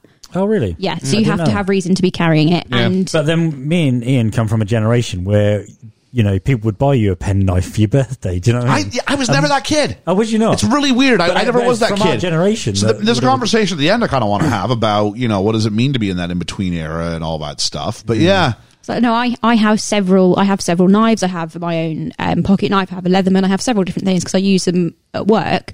But like the idea that, and we're taught that if we ever stop by police with like our bushcraft bag on our back, and you're asked, "Do you have any weapons on you?" It's no, but I do have a bladed tool. It's very different because they will just arrest you first here, no matter the size of the knife, no matter the intention. So we go from that to back home, and Dad's in a yellow apron and his drop dinner. Like, you talk about this idea about bravado and having to man up, and then you come in and Dad looks like, and I'm kind of using what they want me to go with here, the biggest girl. Yeah. Because that's what they want me to believe in 1955 when this is out. Yeah. Dad is acting like a woman. And Jim is like so frowned upon. Jim as well is disgusted by his dad here, and Dad's like, "I got to clean this up before your mom sees." He's like, "What's the big deal if Mom sees?" And he really wants his dad to be the man of the house and someone that he can look up to, and maybe emulate, and actually have those conversations he wants to have with his dad, but his dad can't have because his dad's just a people pleaser. Yeah. So, then we cut to Judy's home, and they sit down for dinner, and she goes to kiss her dad, and he won't kiss her. This was weird. Okay, why? This is really uncomfortable for me, for the fact that it's almost as if she's like jealous of her mom. Like, the way that she shows the adoration of her dad is very...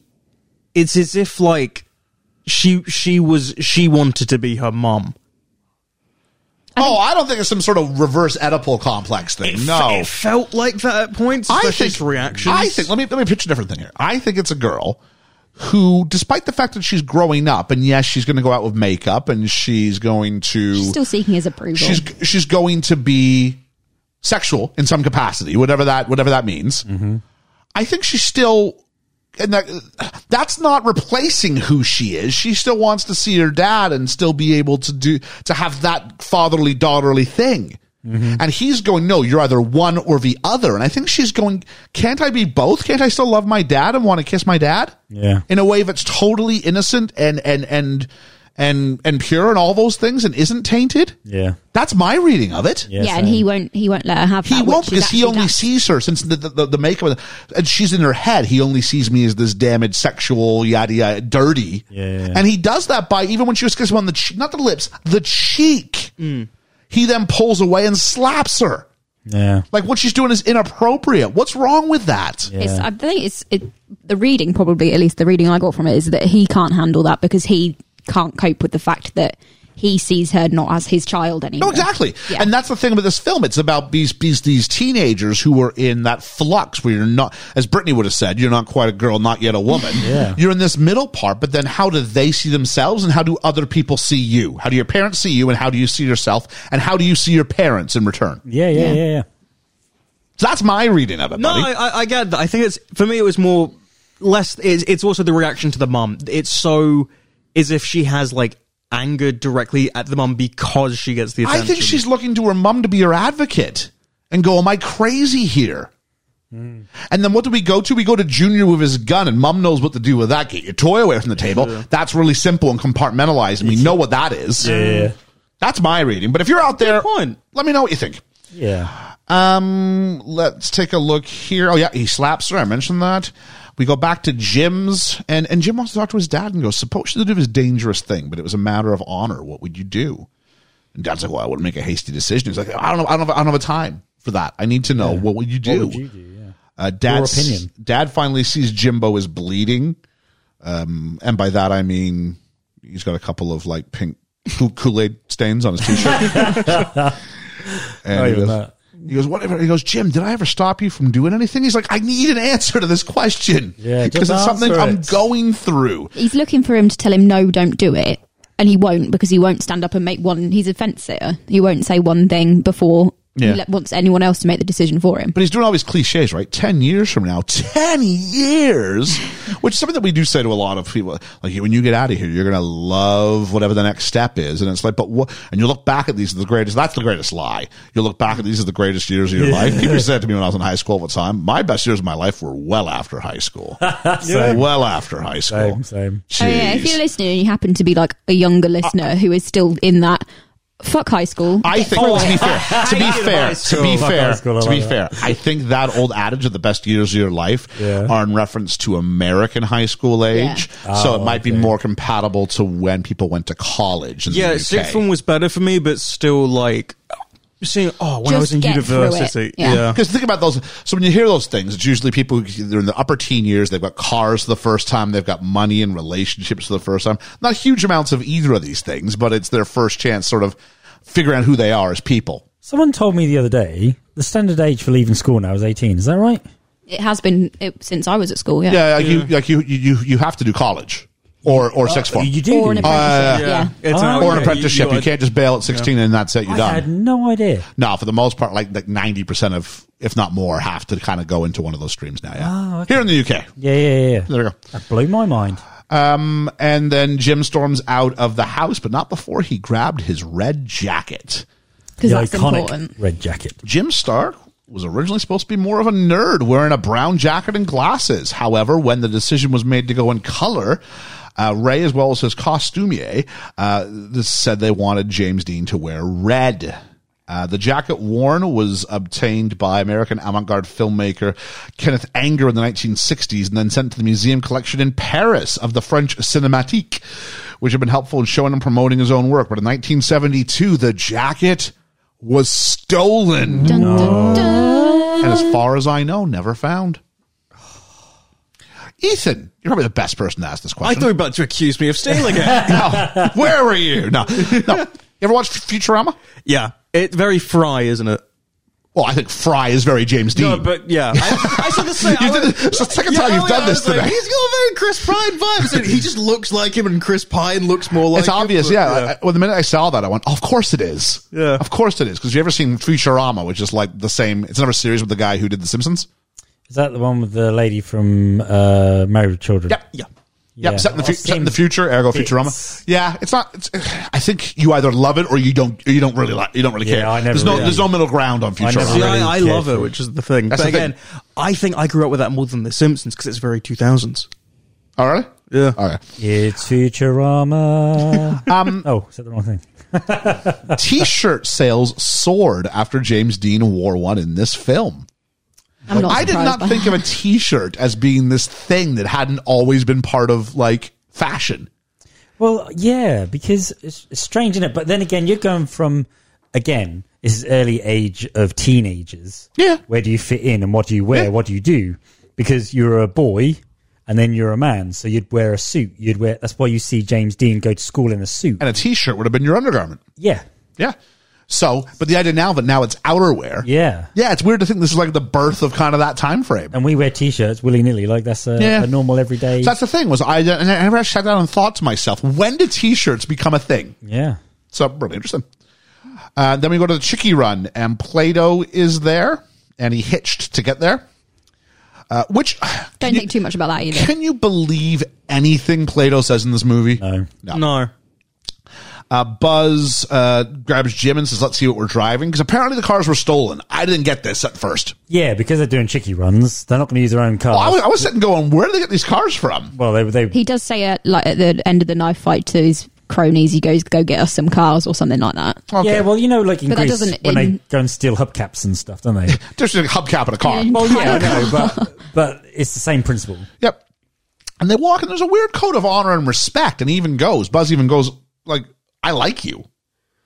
You know what I mean? I'm starting to like you. You're all right. And he even says to him, try the car, try the door, make sure you know. We have to, yeah. And it's interesting because I was like, why does he what's with wacky Jim rolling out of the car? And it wasn't until later I went, because he's practicing getting out of it. Yeah. Oh, that makes sense. I just thought he was weird. But neither of them think that one of them's going to die. Well, why would you? Exactly. Yeah. And so Judy wants to know, in a cutaway, if Plato is friends with Jim. And Plato says, yeah, we're best friends. And he has these fantasies about hunting and fishing, and like his real friends call him Jamie. And I'm like, that's rubbish. What? No.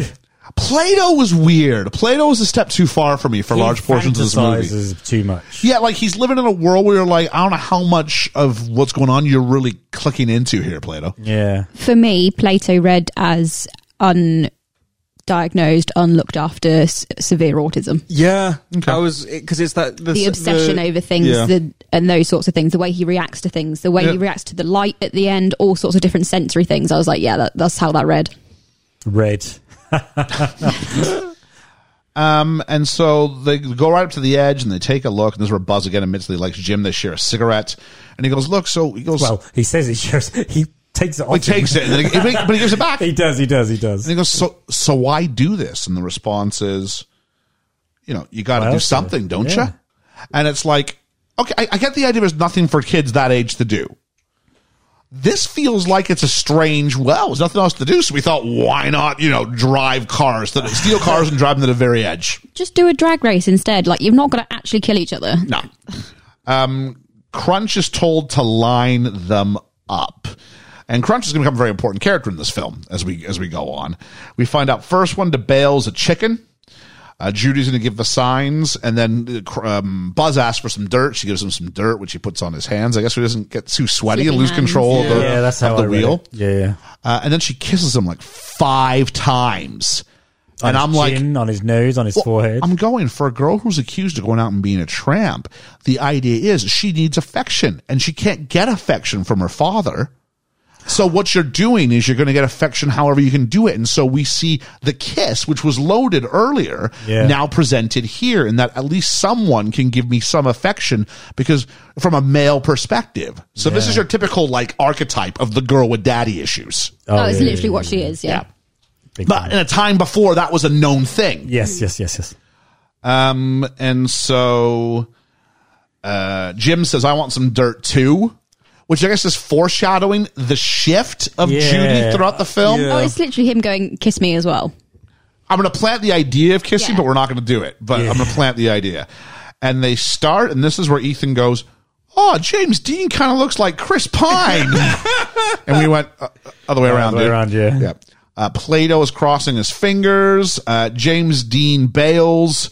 Buzz doesn't, and we're in the car with him as he goes over the edge. But the reason Buzz don't is because he's got his coat caught in his the coat patches on the door handle. On the door handle. Oh, is that what it was? Yeah, he dies because of a costuming error. Oh, okay. Yeah, leather jackets have got cuffs on them. Yeah. Why you would the cuff not? gets caught on the door handle. Oh, I missed that. I must have been typing. And he even said to James Dean, to Jim. he even said to Jim, try the car door. He didn't try it, did he? No, it's true. If he'd have tried it.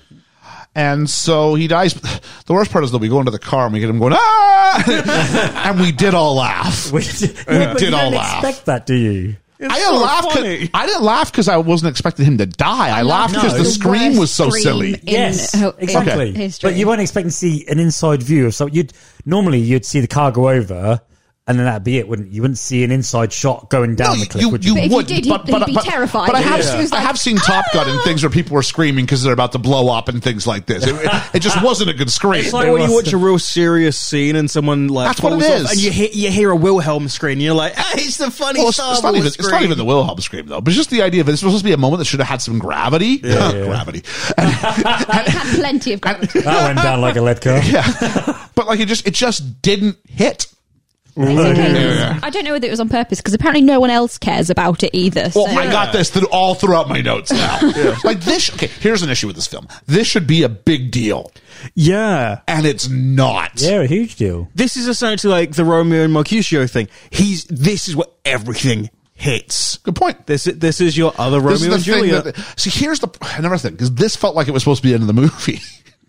And we paused it, and I was like, wait, there's 45 minutes left? Yeah. I'm like, where are they going here? Yeah. Back to the observatory, apparently. At best, this is like your end of Act 2, and then goes into Act 3 of how do we resolve this? Well, they get everybody out of there, and there's a great bit where he reaches out, Jim, for Judy, because Jim doesn't know, but he didn't make it, and it's some really bad line delivery.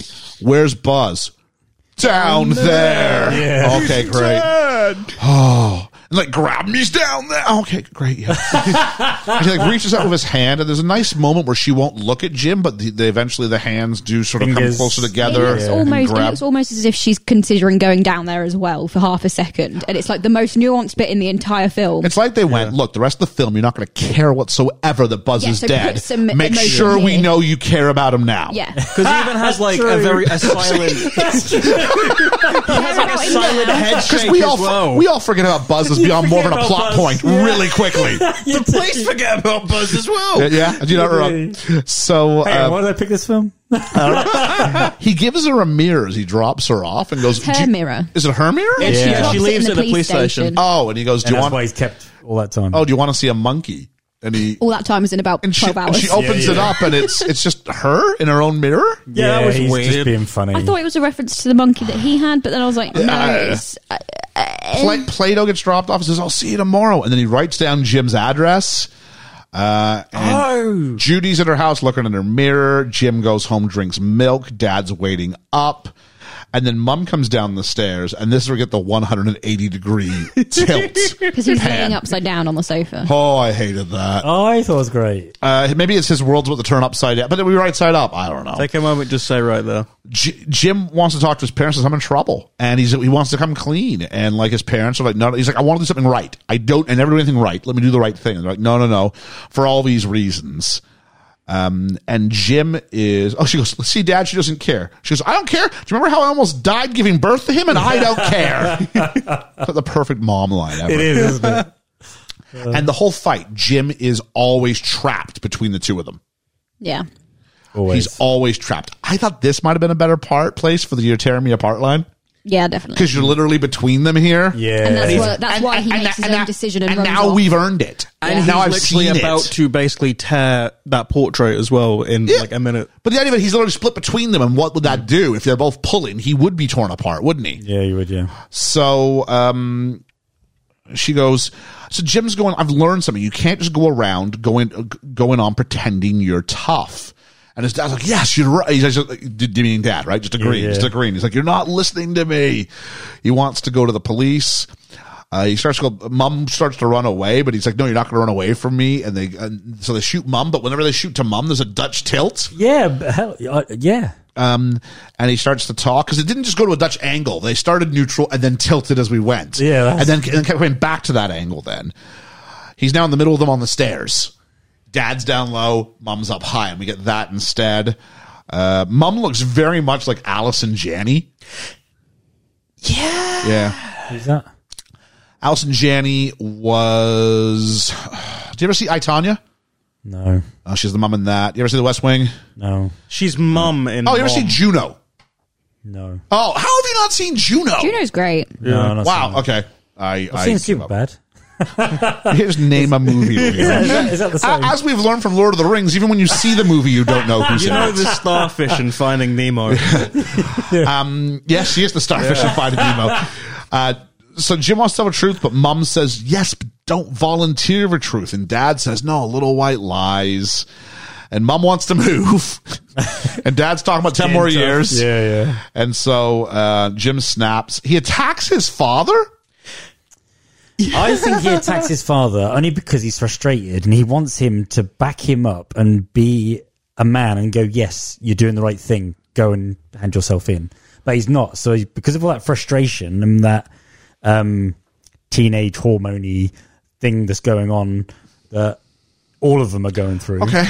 I don't think he attacks him because he's attacking him for no reason. I think he's Oh, it's out of frustration. Without questions, out of frustration. Most people attack out of frustration. I just struggle with why, but I'm willing to give yours a spin around the block and see if it fits. I think it's like that thing of, I'm literally the youngest person in the house. You should be the man of the house in the eyes of masculinity.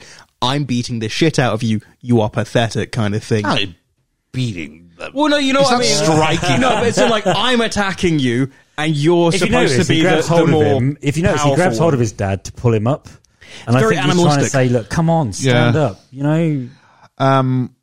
And so I think he kicks a picture of, is it grandma? The pictures of? Yeah. I couldn't tell. Some matriarch. I don't think I've watched this numerous times. I don't think he was meant to kick that pin. Oh, I think it was a decision he made in the moment. Yeah. He pauses and comes back for it. Yeah. I think you're 100% right. I think that's quite funny. Because once you've kicked it, that's it. That's it. That's it. No, I think you're 100% right. And so back to the police station, and as Jim's going in, Crunch and Dennis Hopper are coming out. Yeah. And this is where we switch. Now Crunch becomes the big bad. Yeah, They've had some sort of ceremony, and he's ascended to the top. It's weird though, because I just thought Hopper would have done, because he has a bit more input in words and decisions to start with. You can tell Hopper's the better actor, and he's a better looking guy too. Yeah, it just Hopper seems- looks really good here, And actually. he sticks out on screen. Yeah, he pops. The other guy don't. No. Crunch. So Crunch feels that Jim's going to tell, and the cycle begins again. Jim then goes, he's trying to get the hold of the police, and they're not listening to him. Like, he's literally trying to do the right thing, and no one. So this is the idea of it. Like, no one in a position of authority is listening to you. Yeah. They're all sort of bailing on you. And so he's told to go and come back tomorrow. So he calls up Judy, but Judy's dad won't let him speak to her. But Judy can definitely hear that there's someone on the phone, and she hears that they're asking. Jim who? I don't know any Jims. And then she goes, "Oh, you shouldn't have hung up on him." But she could have gone and said, "Can I talk?" Oh, no, please?" this is the 1950s. No way. Yeah. No And the way. phone was in their bedroom. No There's way. no way they were going to have a conversation. No. But so why does he bother ringing then? I think it gets the idea across that something's wrong. Yeah, it's an emergency in Jim's eyes. But how's she going to tell her father why she should be on the phone without, we're at that party where that guy died tonight. Yeah. Especially being like, I need to talk to this boy, and he's always already like harloting. But she her somehow about it. gets out of the house. We don't really I think deal with he's this. implied Does it's through she the have a window. car? I don't know. She just gets out. So Judy finds him and says, "Hello, Jamie." At which point he's like, What? well, his move was like to go in the fetal position and go, "Ha ha ha, Jamie." There were some things James Dean did. I was like, what are you doing? It's I like think he's he's like, I'm going to keep experimental. acting drunk in some scenes. There's a bit of that. And so Jim gets a request on the radio from Buzz. You got to figure the police are figuring that out. How weird is that? I never understood that. Well, the boys have obviously done it. 'Cause I they're think like, it's. "Let's I play some think. games I think with it's him." an intimidating thing. I see, But why I they're see. like, oh yeah, he's obviously I going to didn't be know whether listening he to this set it radio up. station. No, at this basically time. the DJ says this. Basically, he goes, "There's a little shout out from the Burger Palace boys who want to say because he mentions the boys down at so and so." Oh, he does. Yeah. And he goes, speaks to Judy and goes, "I guess you're still pretty upset, huh?" And I'm going, "Jim, it's No, been about no, she's not. It's been about 3 hours since Buzz died, man." If that. Yeah. Oh, he's gone now. Jim talks about what he thought was going to happen at the start of a day, and Judy apologizes for how she behaves around the other kids, and then he kisses her on the forehead, and she goes, "Why'd you do that?" And he goes, "I wanted to." Which That's weird. okay. Let's deal with the fact it's the 50s. Okay, Yeah, let's just yeah, do yeah. that. No, I'm fine with this. Yes, bit. I I'm have fine no issue with bit. this. It was what it was at the time, but she goes, your lips are soft. And again, it's this idea that he's showing affection. Mm-hmm. And this isn't even affection because you brought me something or did something. This is just genuine affection. Yeah. So Jim says, Which makes sense as to what she asked. Why did you do that? Because she wants to know the origins of the affection. Sure. And Jim says, "I'm never going back to that zoo." And to be fair, what's Judy's name again in real life? Natalie Wood. Overacts this a bit. He goes, "I'm never going back." And they're going to go to the Get out of the car, mansion. Jim. Get out of the car, Jim. They're going to go to the mansion by the planetarium. We go back to Plato. Just rewind. Yep. When we were in the planetarium the first time, and Plato's like, "Look, there's that house over there. It's really far away." Yeah. Although Remember we're that. told by Plato, it's just a little small walk. Yeah. And if you look very closely, it's a painting. Yes. Back to Plato. He's just driving around, and it looks like he's on Mary Poppins Boulevard because it doesn't look like a real street at all. And he's jumped by 3 toughs. They get Plato's. We got his book. I'm like, I guess that was been a thing back then. You had people's addresses in a book. Maybe. Yeah. Was that or memorized things? I Well, suppose. it's like your contact book as well. That people have like phone numbers in like early 90s because you don't have Well, I speed know dial. about like the little black book and all Yeah. that sort of stuff. I used to think teenagers had it for people in the small town they lived in. Again, this is where I think he's a bit on the spectrum. Yeah. Maybe. Very obsessive. Plato comes by and asks, oh, sorry, I've jumped ahead. Plato then gets so upset because he's basically like, he's assaulted right in front of his house. Yeah. He knocks on the door. He gets to open the door. They still assault him in front of the nanny. They even go in a little bit. Yeah. And she pushes them out. Yeah, she's got and she's like, she's a force though. She's not She messing with her. is, yeah. But he goes upstairs. He finds a check for child support for like $675, which I don't know what that is in today's money, but it's That's a lot, isn't it? you find out what that was. $675. And he also finds the gun. Now, we know he knows. Now, here's the deal. He was caught shooting puppies. Why would he Do still you not have it? hide that gun? Don't you hide the gun? Lock it Yeah. up Yeah. somewhere or get rid of it. Yeah. He's weird. Because it's clear he's a little bit. I think George's thing is right about, he's probably on the spectrum somewhere Yeah. significantly. So $6,585. you can do okay with that. Yeah. Yeah. I'll get you 3 months. That's more than my student loan. There you go. Wait, have you done the US to UK conversion rate already? Oh, no. Okay. But like six round is still more than my student loan. Okay. And then we go to back to Jim's house. There's some knocking, and Dad's like, "Oh, it's nobody. It's nobody." I was like, "Open the door." And again, it's how different they are. And it's three toughs who have strung a chicken up by the front door. I don't Poor like how they're strung the chicken. chicken up. No, it was dead at first. Then it And Dad's like, "Who's there?" I'm like, when you open the door, I could clearly see who it was. Yeah. He's right there in the background. He's fairly well lit. And not only that, why are you not more strung out about this chicken? Strung out.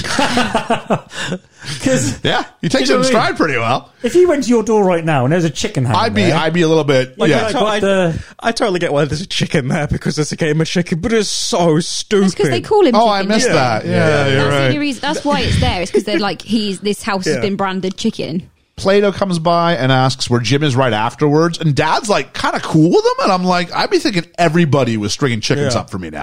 yeah. Then there's a phone montage of people just like this music, and there's like you can see people's lips moving, but we're not going to give you any of a diegetic sound. No. And then we go to the mansion. I think this was just a way to sort of suggest time has passed. Yeah. We go to the mansion. This mansion was filmed at the exterior shots. The William O. Jenkins house, previously used in the film Sunset Boulevard. I was going to say there's a house that's used in something else. It was demolished just 2 years after filming. Oh, okay. Yeah. It must have legitimately been an abandoned house, I guess. At the mansion, Jim and Judy break in, and then Plato stops by conveniently. He's also let in. And they He must have seen who, because that was so close. I guess so. I mean, And then they masquerade as a married couple looking to buy a house. And it feels very out of character for Buzz being dead for about 2.5, 3 hours. I know. it Yeah. feels strange. And they're like, oh, we'll put the children in here and this will be a great. And it's just, They even put accents on and stuff. yeah, like this hoity-toity, Yeah. like we're older. No, darling, where are we going to find the thing? Yes, you see, we're newlyweds. And you're our child, Plato. And there's some commentary about children are so annoying when they cry. And this is the whole no one listens to us and our problems are very real and we And they feel all say of the it. nursery's going to be in the empty pool where the children can't get back out of it. And Yeah. So it's all of us like parents hate their children. Yeah. Yeah. Jim then, they got this empty swimming pool, of course. Jim jumps off a diving board. Jim's a bit reckless. That would absolutely have broken an ankle. Oh, his knees or a are wrist. shattered. Or, yeah. Judy then runs out and splashes him with water, and Plato's just kind of giggling and rolling around. And then they finally get this thing where Jim's in Judy's lap, but he's sort of holding the hand or has his hand on the chest of Plato, who's laying at his feet. See, I thought that was always her. Is she in his lap? No, he's got to be laying down. He's laying. Yeah. Jim is laying in her lap. Yes. But I thought she was touching Plato. Maybe they both were. Maybe. Yeah, because I'm sure his hand was down as well. Oh, okay.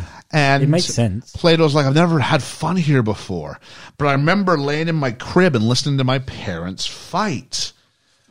Jim says, I can't remember what happened yesterday. And I'm like, well, that's fitting because we weren't introduced to you until today, were we? We don't know why you ended. We don't know. We saw you like laying down like with a toy elephant, monkey going, ah. Apparently they can't remember what happened 3 hours ago either. Jeez. Plato says his father is dead. Big hero in the China Sea, but then is instantly called out by Jim. He said, you told me he was in New York City. And he goes, oh, yeah. Plato sleeps outside, and Jim and Judy prepare to explore the house. I'm kind of okay. I don't really have an issue with this. He's sleeping.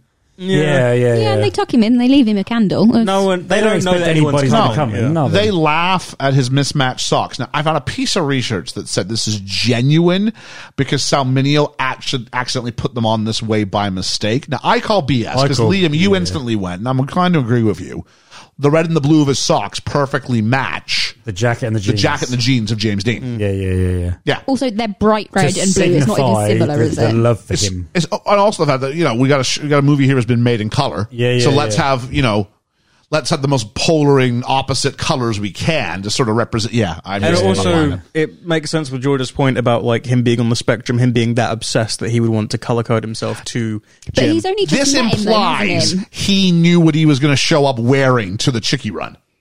Which he doesn't, and he's only met him today. He's been at The jacket home. gets- He could have changed. The afterwards. jacket gets put on. Oh, you think he's he ran, I'll got give the it- check, Yeah. got the gun. Hang on, I need my colored socks. We don't know. I think it's just symbolic. Yeah, same. Bloody hell. I want you to appreciate that I titled that segment, Let's Talk About Socks, Baby.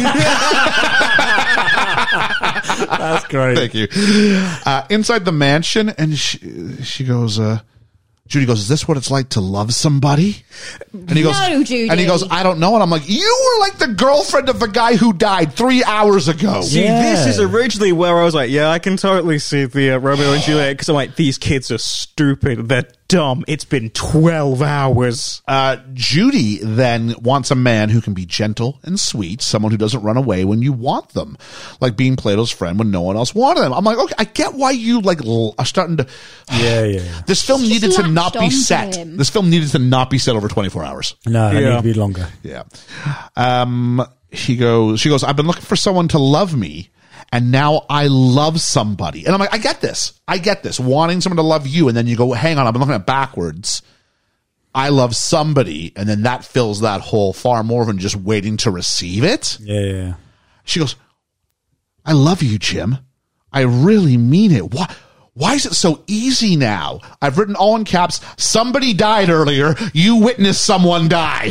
Your boyfriend. Your boyfriend. You gave him dirt, and now that's where he lives. You're in love with a person who technically might be at fault for him dying? Oh, he's not at fault for him No, dying. it's in like the actions that caused like everything to happen. He might be an accessary to the Accessory accident. then, Yes. Just give me an idea for what we could do on the podcast. Gee. You reenact the movies. Oh, okay. I love listening to you reenact We stuff. should do some seeds and put on the Patreon. That'd be a great idea. Plato wakes up, and it's Crunch with a chain saying good morning. There's a fight in the swimming pool, and maybe the most unbelievable thing in this movie is somehow Plato gets away from 3 thugs with weapons. Yep. And the fact that he's Armed always with a running hose. away beforehand, and now he's fighting like a tiger Yep. or a lion. You know, he's picking up everything and swinging everything, and you know, you just think, no. At this point, Ethan went, has he forgotten he has a gun? And I'm like, yeah. Apparently, yeah, because he went and got it. And then he went and hid. And he had this great slide. That was It was so good. Cool. It was so good. The cops show up. Plato starts to cry and just says, save me over and over again. Crunch comes down the stairs, and Plato shoots Crunch. And then Plato almost shoots Jim. I always thought he killed Crunch. I thought he killed Crunch too, but they said wounded. That fall that he makes is very like. It's very much like you shot him. Like he's dead. Yeah. Yeah, because it's weird because gunshots seem to signify different things in this movie. They do. Yeah, You know, you shoot one person, he's fine. You shoot another, nope, dead. No. Yeah. And he goes to Jim, why'd you run out on me? You're not my father. And I went, okay, this needs to dial back a little bit here. I laughed Yeah. at this. It was like this is the part where I went, oh, you kind of had an all right thing kind of going. Yeah. And then this happens. It's because it's this line and then a line he says later on, like, you hit it 2 on the nose. Yeah. You can have it be you subtle. can have it, but it's got to be subtle. And the last 10 minutes of this are a little labored. Bit too much. Judy's like, where are you going? He's like, well, Plato needs me. I need you too. And he goes, oh, I can be there for both of you. And then they kiss. And I'm going, this is not the time. Let's make out. People are dying. Back to the observatory. Plato. Plato's shooting at a cop as well. Yeah. Yeah. But also, we've gone back to the observatory now, so the 3-4 dudes in the house don't matter anymore. They don't matter anymore. No, we forget about them. Plato breaks in. Jim's parents are on the way to the back from the police station with Ray. I don't know when that happened, but apparently it did. Is just, like, it's supposed to be like, oh yeah, they got in contact with Ray. So Ray picks them up. It do seem Apparently, wild. oh yeah, and also Ray's now back at being a cop, and he's not just at Well, home. we need a way for Ray and the parents both to find out, and so I guess put them in the same car, but don't explain why they're there. No, you don't need to. Jim's mom's saying, you hear about these things happening to other people's kids, but not your own, which is very much like, did you hear that, everybody in the audience? This could happen to you. I love how Are over the you police paying radio, though, you can attention? still hear that there's something going on at the observatory. There's kids being Yeah. seen. Ray is in charge as the juvie cop, and then and then Jim and Judy run into the observatory, and the cop's like, "Cool, Let him go. let him go." Don't worry that there's another armed psychotic teenager in there. If anybody dies, it's just children, everybody. We can make You won't more. see the blood because he's wearing a red jacket. Yes. Jim says that Plato can shoot him if he wants, but he's going to go into the main planetarium observatory theater and starts the show. So that light will show up. And you hear Plato go, "Do you think the end of the world will happen at nighttime?" "No, at dawn." Which is symbolic because about what happens at dawn with Plato.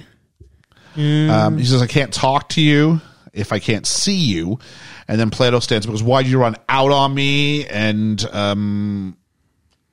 Jim trades his jacket for a gun, which was a nice callback to earlier. Mm-hmm. And it's that idea that you are my best friend. Look, I'm giving you my jacket. Take the gun, and then as soon as he has the gun, Jim gets rid of the bullets, which But was he clever. makes a point of how heavy the gun is. You've been carrying around with this all day, and then takes the bullets out, which should feel... which are the bulk of the gun. How many shots does he fire? That clip's got to be empty, I was right? counting that because I was also counting the police officer's don't know, revolver. it's about 4 or and 5, isn't it? Yeah, the police officer did like 6 or 7 shots, and you get like 6 in a revolver. Because he takes one shot at Crunch. He takes One at Jim. One shot at Jim. So there's only 4. Isn't it? I don't know how many a chamber is. I think it's 8. A revolver would be 6, but that's a clip he's got. it's a clip he's got. Yeah. In a clip, I think it's 8. I don't know. 4 British adjacent people are not the right ones to be having your gun podcast. No. So, if you want to tell us what... Hermes, Julene, you guys got military stuff. Tell us about guns, would tell you? us. And so he pulls the bullets out of the chamber. Unlike the BFE, we've always got 1 or 2 left in the chamber. Nice. He talks him into going outside. It's too bright, so Jim says he'll fix it, and he does. Plato wants the cops to go away, and one of the cops, there's always one, sees he's got a gun still, so they turn the lights back on, and that causes Plato to freak out, and he goes for a runner, and Plato gets shot. And this is just as Jim's going, "I had the bullets." When earlier he's like, look, no, don't say look. I have the bullets. Yeah. His gun's not loaded. Yeah. Use your words. Use your words. This is how we treat toddlers who are just crying and don't know what they want. You go, use your words. Use your words. Come on, tell me what it is that's wrong. I know he's like, "Oh, if I say I've got the bullets, then Plato will freak out." I would rather Take the chance. No, so it Take the chance. On me. So there we go. Then he goes and he sees the socks of Plato, and he laughs before crying at his father's feet. Dad says, "Stand up, and I'll stand up with you. I'll try to be as strong as you want me to be." And then Jim introduces Judy to his parents. They walk away, the couple, and the two of them go to say something, and they both catch themselves and smile like our little boy's in love. Despite the fact there's a corpse They smile at each 30 other. feet That's the away. most I've got it in my important notes. thing right now. 2 adolescents are dead. Yeah. And the movie wants me to go, And another one severely wounded by a bullet. let's talk about Sal Mineo. He's saying in a 1972 interview that the character of Plato was, of course, intended to have been gay. Says it makes sense Plato was killed off. He was, in a way, the first gay teenager in films. You watch it now, you know he had the hots for James Dean. You do, yeah. You watch it, everyone knows about Jimmy's bisexuality. So it's like he had the hots for Natalie Wood and me. Ergo, I had to be bumped off out of the way. Sal Mineo once said that on the day his death scene was shot, James Dean never let him out of his sight the entire day. Oh.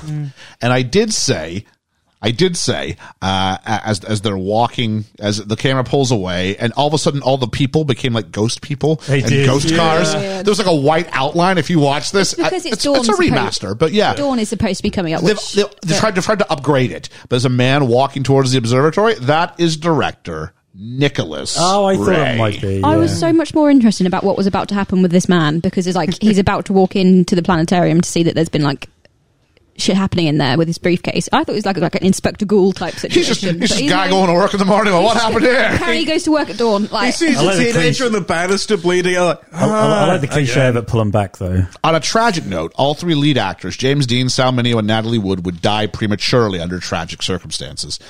Dean died in a... Oh, you've got it down here. You want to go ahead and say it? Well, James Dean died in a car crash. Yep, September 1955. Yeah, Natalie Wood dies of drowning, falling off a boat at night. No. 1981. Yeah. Yeah, and Sal Mineo, I think, was mugged and killed. Stabbed. So probably during the mugging. Yeah. February 1976. In addition, Edward Platt, I don't know who he was, died of suicide in 1974, and then Dennis Hopper fell ill suddenly in 2009 and died 5 months later. I think that ties in as neatly with the kind of aura of the rest of them. Of the other three. We're in the end game now. And we are on the end game now. Liam, we need a random word, buddy. Random word. Switchblade. Switchblade. You were prepared for that one. No, I just came on top of my head. Seriously? Yeah, it just came on top of my head. Use the switchblade on the squab. All right. Let's talk about the money. All about the money. Budget was only $1.5 million. Woo. Now, different time. Yeah. How much does it make? 12 million. 12 million. 60 million. Is that 16 or 60? 60. 60. 9 million. Yeah, you're a lot closer. 4.5 million seems to be it. I did find some documents that said 7.2. Oh, okay. But yeah, so I mean, that's like tripling your money, especially because you wouldn't spend nearly as much on promoing as you would now. Yeah. So I don't think you double the budget. So that's okay. Yeah. Awards. It is nominated for. 1 second here. It is nominated for 3 Oscars, Best Motion Picture Story, and then 2 acting awards. Who's nominated for acting awards? I'm assuming James Dean. Natalie Wood. Anybody commit That to would 2? have been who I'd have guessed. James Those two? Dean, Those two, Hollywood. yeah. Yeah. Natalie Wood's correct. Sal Mineo. Oh, really? Yeah. I felt like he was tenning everywhere. Is it so early that still feels like good acting? I don't know. Yeah. I think the problem might be with. It's surprising James Dean doesn't even get nominated. Yeah, as this because it's we odd, think of isn't it as being something. See, I thought it'd be like the Heath Ledger effect, where because of that they he nominate was him. nominated for East of Eden. Maybe he's nominated for that. Yeah, Yeah, but not nominated for this. No, Weird. I think James Dean's tentative at times over the place. Oh yeah, but he's improvising stuff, isn't he? I think we're seeing a guy who's been given full reign who maybe needed a little bit more restraint. Yeah, I think so. Yeah. He makes some great choices, but you've seen someone to go, okay, I hear you, do it again. Yeah. Yeah, it's Travis. Whose story is it? Well, it's obvious. Well, okay, you can argue it's... Teenagers of America. Oh, is that what it is? Yeah. And their bewildered parents. Yeah. What do you do with the moral decay of America? A story of it hasn't stopped. Seems to understand is the chief of police guy Who ends up being powerless because he's at the mercy of everybody else. Yeah. Yep. The one guy who gets adolescence. Yeah. He's Inspector Ghoul, if we're doing the Inspector Ghoul's analogy. Are we? No, I just said that I would really hoped that Plus, the dude with the briefcase at the I'm end. sorry, was if you're not from the UK, you don't know what Inspector Calls is. So let's take a look here. What is the story here? I think we just talked about it. It's the disaffected youth. And what do you do in that stage when you're between childhood and adulthood? Yeah. And that transition's not easy. And I'm not just talking about, when they put you in health class when you were a kid and goes, here's all the changes that's going to happen to your body. It was called Changing Me when I was a child. That's how they called it. But Buzz knocked it on the head, didn't he? What else do you do? Yeah, what else do you do? You know? just drive around. Don't drive off cliffs. Drive around. Role of women in this film. Georgia, you want to start us off on this? I mean, Judy's mum is very much his mum. Jim's mum is portrayed as woman of the house, which is great, but it's seen very much as a negative thing in this film. Yeah, they see it. As a negative. I don't think she's woman of the house. I think she's like shown as being like browbeating. The more sort of dominant one in the Not relationship. even just dominant. It's like she is mean. She is cruel. Oh, see, I didn't get that. Okay. I got that it was just that she was the one calling the shots, and Dad was okay with that because that is fine.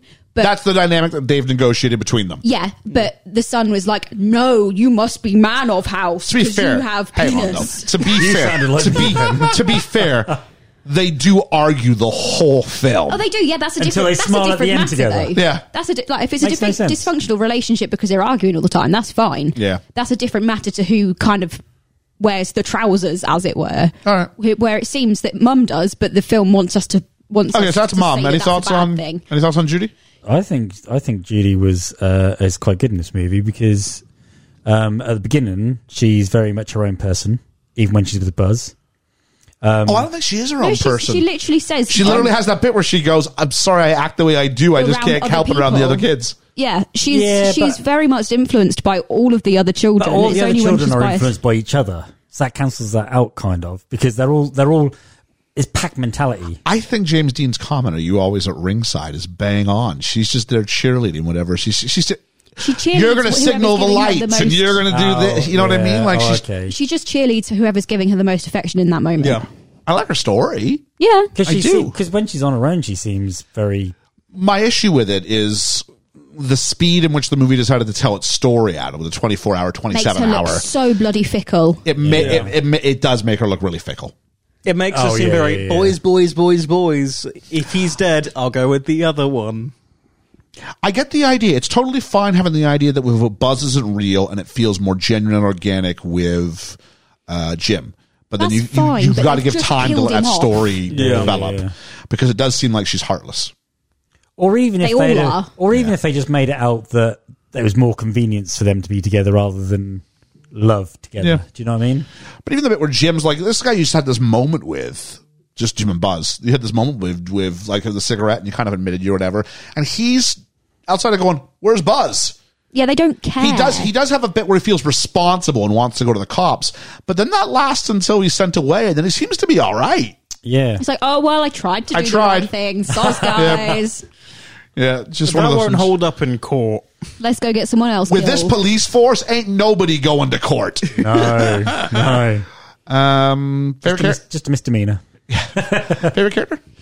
Probably Plato. Plato? Yeah. Okay. Liam? It was always James Dean because that's the one I associated with and understood more.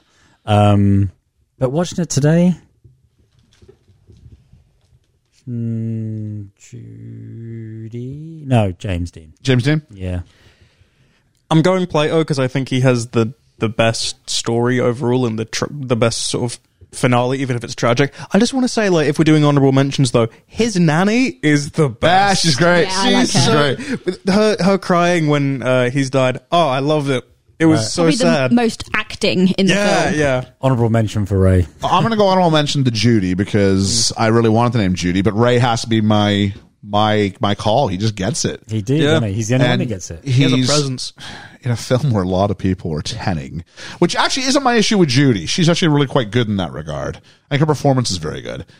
Ray gets the idea about the importance of what can happen if you stick to a 4 to a 6 or a 3 to a 7. And you kind of, you take away, because teenagers are all emotion and no reason. Yeah, I know. More often than not. And so he kind of gets rid of that by almost going unemotive. And going, you want to punch the desk? Punch the desk. Or, oh, you didn't hit me because it would have happened. And just kind of takes his emotions out of the equation. And then they've got nothing to reflect back at you. And I'm kind of going, good on you, Ray. Yeah, I get you. But also has his own frustration because he gets kids, but no one will listen to him. No, true. So, best moment, best element?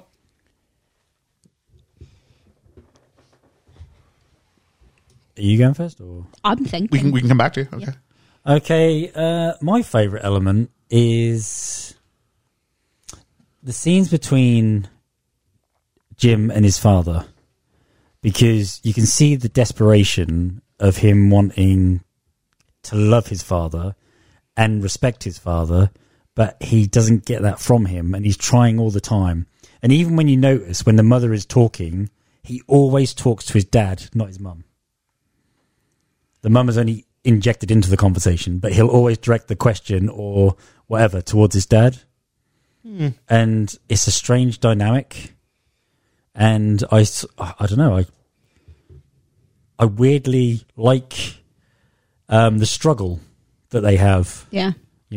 Because that's not normal for 1950s. And James Dean doing his vulnerability, when I said earlier on, he's seen vulnerability as a strength, and yet his father is a different kind of vulnerable, which isn't a strength for him. Yeah, it's not seen as a strength by Jim, is it? No. No. Evil Destruction. Just want to show that off. That's great. I love it. Evil Destruction, Barry Maguire. George, do you have yours? Yeah, so my favourite element is probably the use of colour, for the fact that it was obviously redone because they wanted to put it back into colour. So obviously things have been considered using colour. I like the use of red because the only two that seem to wear it are both Judy and Jim, which is nice. And there's some it's just some nice little.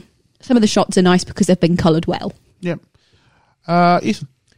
I'm basically going to parrot what I said when we did Cool Hand Luke. I like the look, like the dissection really of masculinity and femininity in the way of this is how you're supposed to be. This is what you need to do as a man or a woman, and how it can be damaging if you follow those things. All of the reason Buzz dies is because of the idea that to be a man you need to have this sense of respect and follow through and don't be a chicken. And the reason the relationship breaks down with Jim and his dad is that very masculine idea of what a man needs to be, and it's always this is what would be when you're a man. Do you not think the film tells us that Buzz is actually a good guy at the end? Yeah.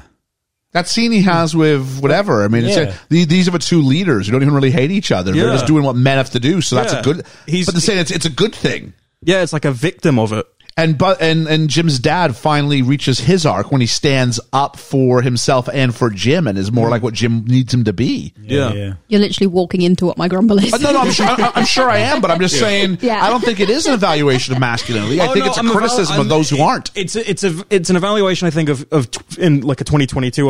When we did that, I was like, this is what it can do if you do this or this, because he wanted to value that concept of masculinity. It leads to all of that kind of thing. I do like that Natalie Wood, Judy, her speech when she's like, "This is what you do. You're soft and you're sweet, and that can be masculine too." I think there's something in that. Yeah. Where you don't have to be abusive. Exactly. Where I think a lot cliche pretending to be tough. James Dean's whole speech about that's not what manliness needs to be. I'll give you that much. It's not about pretending to be tough all the time. I'm totally evaluating it like in the eyes of me now and being like, oh well, you can see this, this, and this. But I think that's what I get from the film. I think I'm going to go with the scene where Jim wants to confess and he's with his parents. That is a good one. I think that felt like it was the climax of the movie. And I just feel like everything afterwards is kind of a little bit of a, oh, we're going to go down this road, are we? All right. I feel like a knife in the tire, isn't it? Yeah, a little bit, yeah. Bit deflated. And a little bit of a slice, just a little bit of red. So that's it for me. Grumble?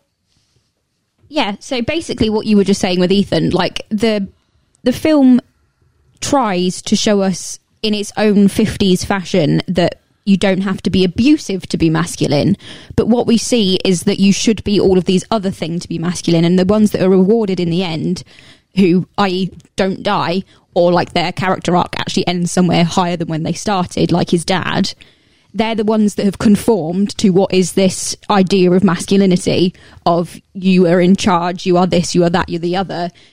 You just don't have to be abusive. That's like the only thing that they took away from it. And so for me, watching it going, that's not the case anymore. And I get that it's made in a completely different time, but unfortunately the remit of this podcast is that I'm watching it for the first time in 2022 through very different eyes. So I'm just kind of like, because my reading of it is you must be man, you will be rewarded if you are man, like this type of like this epitome of in charge and trouser wearing. Okay, I hear you. It is, if I say it's one family. But because we're only shown the two families in both that situation. But it's a product of its time. So when you, I'm going to go back to Ethan's point about Inspector Calls for a minute. So you watch Inspector Calls, you're going, oh, it's all man must be this, man. I mean, but they're all punished for it. When we deal with, they're not punished because they're strictly patriarchal, I don't think. No, not because they're patriarchal, but because of all of their faults. Individually, they're punished. That's fine, but that's not what I'm talking about. What we're talking about here is the idea that it's patriarchal. Yeah, and because this film is very much patriarchal. All the people that we then see as perhaps better people, like Plato, who's different, and like Buzz, who ends up being different, both die. Mm-hmm. So, I mean, could you argue? I'm not saying I necessarily have sat here or finished here, but the idea being that what this film is teaching us is that young men need men to show them who they need to be as adults, and if they're not exposed to that, and again, I'm going back to 1955. Yeah. I'm not saying this is something I believe in myself, but you know, and if we leave them with weak, ineffective men at the head of these families, then we're going to end up with confused, torn individuals, like we see Jim's character. I think that's what it's trying to tell us. But the fact, but but Jim's dad isn't weak and ineffective. He's just not dominant. And that's a very different character trait. Does Jim's dad come across as a winner? Yeah. He's obviously rich because he buys him everything he wants. He's going to balls with his wife. He's got a wife and children that he loves. Like, these are all things that are arguably supposed successful. To be, Okay, that's fine. And the only thing that he doesn't do is boss his wife around. Fair enough. That's what sort of my whole point, because for me it showed the damages of like what a more toxic side of masculinity can do if it brings itself up. Liam, your grumble. My grumble has always been, even as a kid, how they moved on so quickly from Buzz. Because that leads you, they want you to believe in their relationship. So they totally forget about him. Which I understand to get the movie going forward, but in real life that wouldn't happen. And all I kept thinking was, well, you're quite fickle to go with him if you're going to be if you're not thinking of Buzz. I mean, that's a pretty big thing to know that your boyfriend's just been killed. Yeah. You know, it's not like he's just left you. He's dead. Yeah. You know? But yeah, that really. Bloody hell, this film gave me whiplash. Like, it gives you one thing, you think, okay, this is sort of where our end point is, and then it goes to what is essentially like our midpoint, and then another midpoint, and then your end point just feels, I don't want to say tacked on, but it's like adding another film to it, because it just continues and continues, and there's no sense of good pacing. I keep comparing this to Cool Hand Luke, but it's in the same sense of there is an end point there and it makes sense for the story, but the second that Buzz dies, it decides to just take a long time to get to your finish, when it could have finished like 10 minutes after Buzz dies. Yeah, I think I'm pretty much with you. This whole film happens because, Jim says moo at a planetarium. Yeah. Like, if we go back to that, look at the ripples that has. I mean, you want to go Romeo and Juliet, there's a little bit in that. Yeah. No, but I think this film really suffers after Buzz dies, because I don't think anything in the organization of a story allows things to breathe as they should, or allow characters to react in a way. But lets me forgive who they are. I mean, if I'm supposed to be behind Jim and Judy's romance, the film's supposed to tell me I should be into Jim and Judy's romance, then I've got to actually see her care, but then that requires time. Yeah. And if it doesn't, then you can't have her be the girlfriend. You can have her be the friend. It can have her be her friends, whatever. But it can't be that guy. No. It can't be that guy in this situation where you just remove one and move the other one in. And she goes, "Oh, you're a really nice guy." What? So I forget about the dead kid? Yeah, exactly. Who actually was shown me to be a pretty decent human being? Yeah, I quite like Buzz. Oh, jeez. That's the reason I was seeing it in, because for me it shows everyone they're a victim of the upbringing, and that's where you finish it. Look at the consequences of what your view of whatever has been. This has killed someone. We need to move forward. Okay, do you think the problem is that James Dean had too much say over what went on? Maybe. And the director didn't really direct. Yeah. Possibly. You know? He was too busy. What if the last scene, what if instead of this, which feels very over the top Hollywoody, all sorts of stuff, what if the final scene is here's what I want. I want James Dean and I want Ray in a room again. And I want James Dean trying to confess. And I want Ray trying to give that nuanced approach about, let's think about this clearly. Is that really, and going through that situation. And then he comes out with a story and everybody's looking for what's been decided. And then he comes out and it's some sort of tweak where he saved him somehow. And he's, there's some sort of a present thing, or he's going to go away for 12 months to juvie, or something's going to happen, whatever it is. But there's something that's occurred there, which is less bang, bang, shoot, slice. Yeah. And it's just a little bit more like, actually, let's talk through the issues we've tried to pretend this film's about. Because he talked through the issues at the beginning, didn't he? Yeah. He was talking through it. So to carry that through would have been better. To bookend it at the police station and have that be your circular narrative, that would have been good. Especially when he tried to go there at the midpoint. Yeah. I think that's a better way to end this. Yeah, you're right. So it started out strong, with Ray. I really enjoyed that, and then it was when it started to go. It's when Buzz dies and they all forget about it really quickly that I very much turned on the film and went. It just turned into those now they become cliches because this is influential and it helps impact that stuff. But I just felt like it hit all of them. Yeah. And not like if this happened now, you'd be like, slow down. What, you got to have all of these in the same movie? Yeah. You're not wrong. All right, let's best role ever. I can't comment because it's not Dennis Hopper's. That's all I can tell you. Is this James Dean's best film? I don't think so. I think Okay. when he plays Cal in East of Eden is his best It does film. strike me. It does strike me as, like we said, someone who was given too much sway Yeah, and yeah. needed a little bit of control. Yeah. Yeah. So it's time for Ethan. I hope you're ready. If I hit the right button. Never wanna act my age. What's my age again? What's my age again? Age game. Let's all play the age game. And thanks to Moonlight Social, as per Yeah. usual, for Thank use you. of our age game ditty. Ethan, what we got? Well, we've got one less than we originally had because of Natalie Wood, but Yeah, we'll sorry. start with James Dean. I can't answer. I'm going to go last because I can't really. 20. 24. 24. Oh, really? Yeah. Next, we've got Sal Mineo. I think I know this one too. I don't. 19. Slightly higher, I think. 20. I think he's 18. He's 16. Is he really? Natalie Wow. Wood, yeah. Then we've got Buzz, who's played by Corey Allen. Okay, I don't know this one, so I'm gonna go 23. 22. I want to go slightly higher than Dean. I'm going to say 25. He's 21. Ooh, George on that one. Taking it. Well Then done. we have Anne Doron, who plays Jim's mum. Okay, I don't know this one. 46. So wait, you said 53. Georgia said 46. I'll split the difference and go 50. 44. Wow! Whoa, they have aged her up or something. Wow, yeah, she looks bad. And then we It's okay, she's dead. She won't know. and then we have the dad. I'd say we should treat it with some more respect, but this movie didn't care about his dad, so jeez. So then we have Jim's dad. 50. 48. 47. He's 42. He's even younger. Wow. I know. Wow!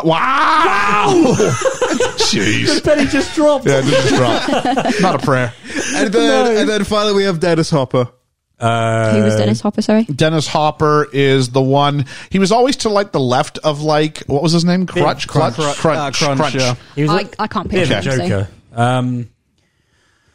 Joker. 20. Oh, hang on. I know this. I think so. I'm going to bow out. He's 19. Yeah, that's what I was going to guess. Because I think I saw him in the bit about the affair that he was 3 years older, but the director was so much older. Oh, okay. Yeah. So there we go. So thank you very much. Georgia, we got to do some stuff with critics. 7.7 on IMDb, but 92% on Rotten Tomatoes. Yeah, there's like all the top critic ones on here I can find are fresh. Like, That's they fine. like- Just give us they a like sampling them. if you would. So we've got Jack Moffat from The Hollywood Reporter says it contains some extraordinarily good acting by the late James Dean, Natalie Wood and Sal Mineo. Direction by Nicholas Ray is outstanding. This is a superficial treatment of a vital problem that has been staged brilliantly. So obviously, a big fan. Kate Muir from The Times UK says, with his slicked up quiff, turned up jeans and revved up attitude, Dean instantly achieved icon status, which I think is accurate from what you guys have said. I mean, I'm not in I don't know about that, but yeah. And then we have one from our good friend Roger Ebert. Ebs. He says, like its hero, Rebel Without a Cause desperately wants to say something and doesn't know what it is. If it did know, it would lose its fascination. He really likes it. He gave it 4 out of 4. Okay. Oh, good lad. I asked our critics. Famously, Fantastic Mr. Fox came back as okay by the listenership last week. And Rebel Without a Cause, 30% said great, 30% said okay, 40% said good film. Let's unpack that a little bit. Georgia, who do we have from the Patreon? So we've got Reverend Bruce from the Patreon. He says, wow, this is a good one. It's been a long time since I have seen it, but it is your classic coming-of-age story. Classic James Dean, who was also in East of Eden, great book and movie, both of which I've not seen in a long time either. Would love to rewatch and review Rebel Without a Cause. It's been a long time. An oldie but a goodie, and he gives it 10. Yay! Wow. Good old Reverend Bruce. He's on my side. Oh, hang on. You're not supposed to give the ratings yet, because that's the fifth chair. Oh, sorry. So there we go. So we're going to have to bleep that out. I'm still getting used to Is this. there anything else, or is that the only No, one? that's the only one. Okay, so here we go. So then let's go outside of the Patreon. We'll hit as many as we can at the time that we're allowed. Well, actually, I've got one from the Patreon. I got Julene, who hasn't given us a number, but has said, I watched and live tweeted, I think I was most impacted by the parent-child relationships. I also felt it was interesting. There were two people of color, one with a mental illness, the other was an ersatz mother figure to the character with a mental illness. Progressive concepts for the era. We've got... Hey, it's your sister. Who goes, it's not one that I've sat down for a proper watch. I've seen bits and pieces, not something that was on my must-see list, but maybe after BFE coverage, I'll change my mind. Change your mind. Don't know how we've come across on that one. Yeah, we'll see. Your mind. We got Poet Laureate of the podcast, Dwayne Smith. Dwayne Smith. I can't vote on this as I've never seen it. I don't especially want to see it, but maybe BFE will change my mind. I will use it as another film lesson courtesy of Liam. Good lad. There was more to this, I think. Let's just continue. I think it pops up. No, it doesn't. All right, I'm going to keep going with this. Danny from It's a Musical says, just like Dwayne Smith, insert Georgia here. Dwayne Smith. Says, I haven't seen it, so I can't vote. I'd be interested to know if it's worth a watch. And then Liam did respond with some stuff. And went, an early film lesson from Liam. I think this is going to be another good episode. Hashtag Liam's Film School. You get your fair share of hash. You got Team Liam, Liam's Film School. No, it wasn't Liam who did that. It was Dwayne Smith who said that. Moving on. Oh, we have another one for the Patreon. I'm so sorry. Chris Peterson, whose name is pronounced Peterson. Yes. So I said, so basically I was right? And you went, yeah. And I said, we should find a hashtag for that. And you went, yeah, you really should. So in the short term, Acknowledge me. that's right. And that's not directed towards Chris. It's directed towards Georgia. Chris says, direct quote, haven't seen it either. Not something that's at the top of my watch list at the moment. Carlos says, haven't seen it in a while, but I do remember liking it a lot. I love how it portrays the teen angst and depression. And James Dean is great in it. And Hermes says, I haven't seen it. I'm ashamed. And it's the little buggy from Finding Nemo. So there's about that. Just a little bit more, actually, if I may, from friend of the podcast, Julene, who'll be joining us to be on the Endgame in total in a couple of months, couple of months, not long now. Nice. Says maybe it's a cultural thing or an era thing, but I am watching this movie Rebel Without a Cause with James Dean, and I am not understanding all of his yelling and talking back to the parents. I especially don't get the walking out of the house without permission thing. Rebellion or not, my mama would have given me a reason to be upset, and it would have involved her chancellor. Either way, I may try to leave the house the way these kids did, but I would have caught those hands. What do you think? Cultural thing or era thing? See, Julene, ironically, you're the American in the house. Yeah. So, I'd go, I don't know. Both. Yeah. I mean, I don't know. What we have here is we have a film of, some privileged white kids having privileged white kids problems. Yeah. Part of that could be that. Absolutely, it could. Part of that might be an era thing as well. I don't think I would have gotten away with walking out as much as these ones did. Yeah, I wouldn't. I was a fairly respectful kid, though, in the grand. I was sarcastic, and almost time we didn't have rows. We had rows. But that's arguments for people, not in the UK. I think with Jim, it shows it as well, because how little he really respects his dad, because of how little he thinks he has a backbone, so he'll just walk all over him. I think it shows that as well. No, I don't think he wants to walk over him, though. But he's proving that he can, and that's why he's so angry. It's a really weird concept, I think.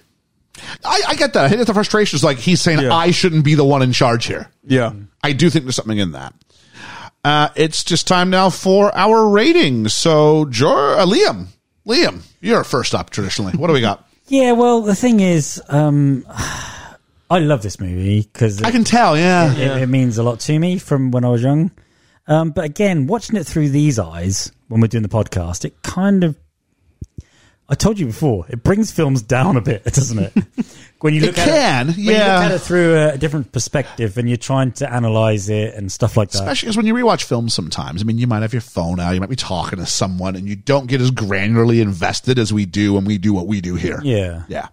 But even so, what I'm saying is that some of the flaws might then get glossed over with the nostalgia of it all. My mindset of a 9-year-old and a teenager and now are completely different. I would hope so. So, not towards Michelle Pfeiffer.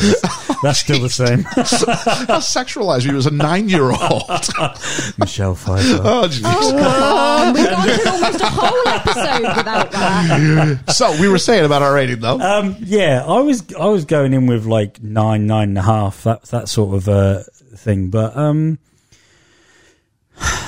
it hurts to say it.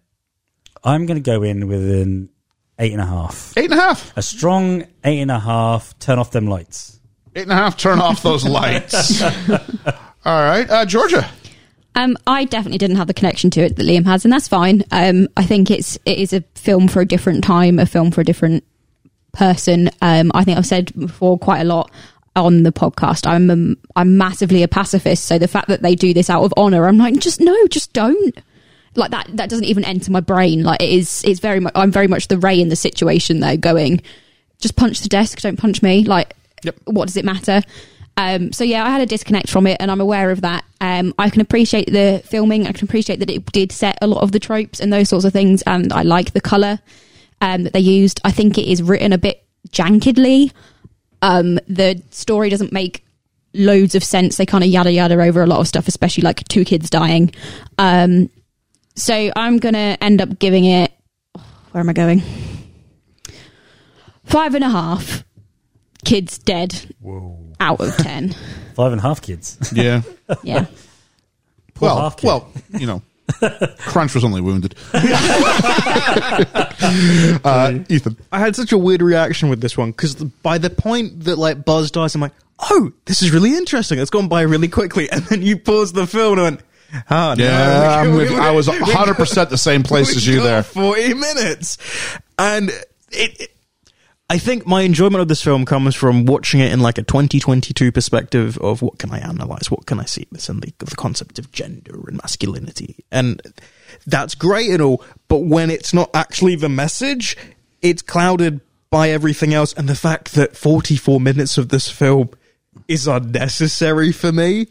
And your first act is your second act, and your third act is... Yeah, you're not wrong. This film's missing a first act. Yeah. And because of that, I'm like, I can't see it paced well, and it suffers the same thing with Romeo and Juliet of, everyone's an idiot. It's been 12 hours. Your boyfriend's dead. Don't kiss him yet. Wait some time. And that's on the film, not the characters. So for that, I'm going to go 6 busted car tires out of 10. Oh, wow. 6 busted white walls. Yeah. All right. This is a film that I can teach next year. And I had like penciled in. So I was like, I'm really curious. It's in some extracts. But I'm like, I want to see what the whole thing comes out as. And I really wanted to like this film. When Liam brings a film, generally it goes it doesn't go one of 2 ways. I mean, generally I like what Liam brings, if something I haven't seen before. This wasn't it. I can see its fingerprints. I can see its influence. Yeah. And it's hard for me to pretend I haven't seen the influence. So it gets some cred for being an influential film. But there were just certain parts I just couldn't escape. Like, shouldn't Buzz's death be a plot point? Yeah. Shouldn't this affect the way that Judy's character, at the very least, if no one else, Judy's character reacts to things? Yeah.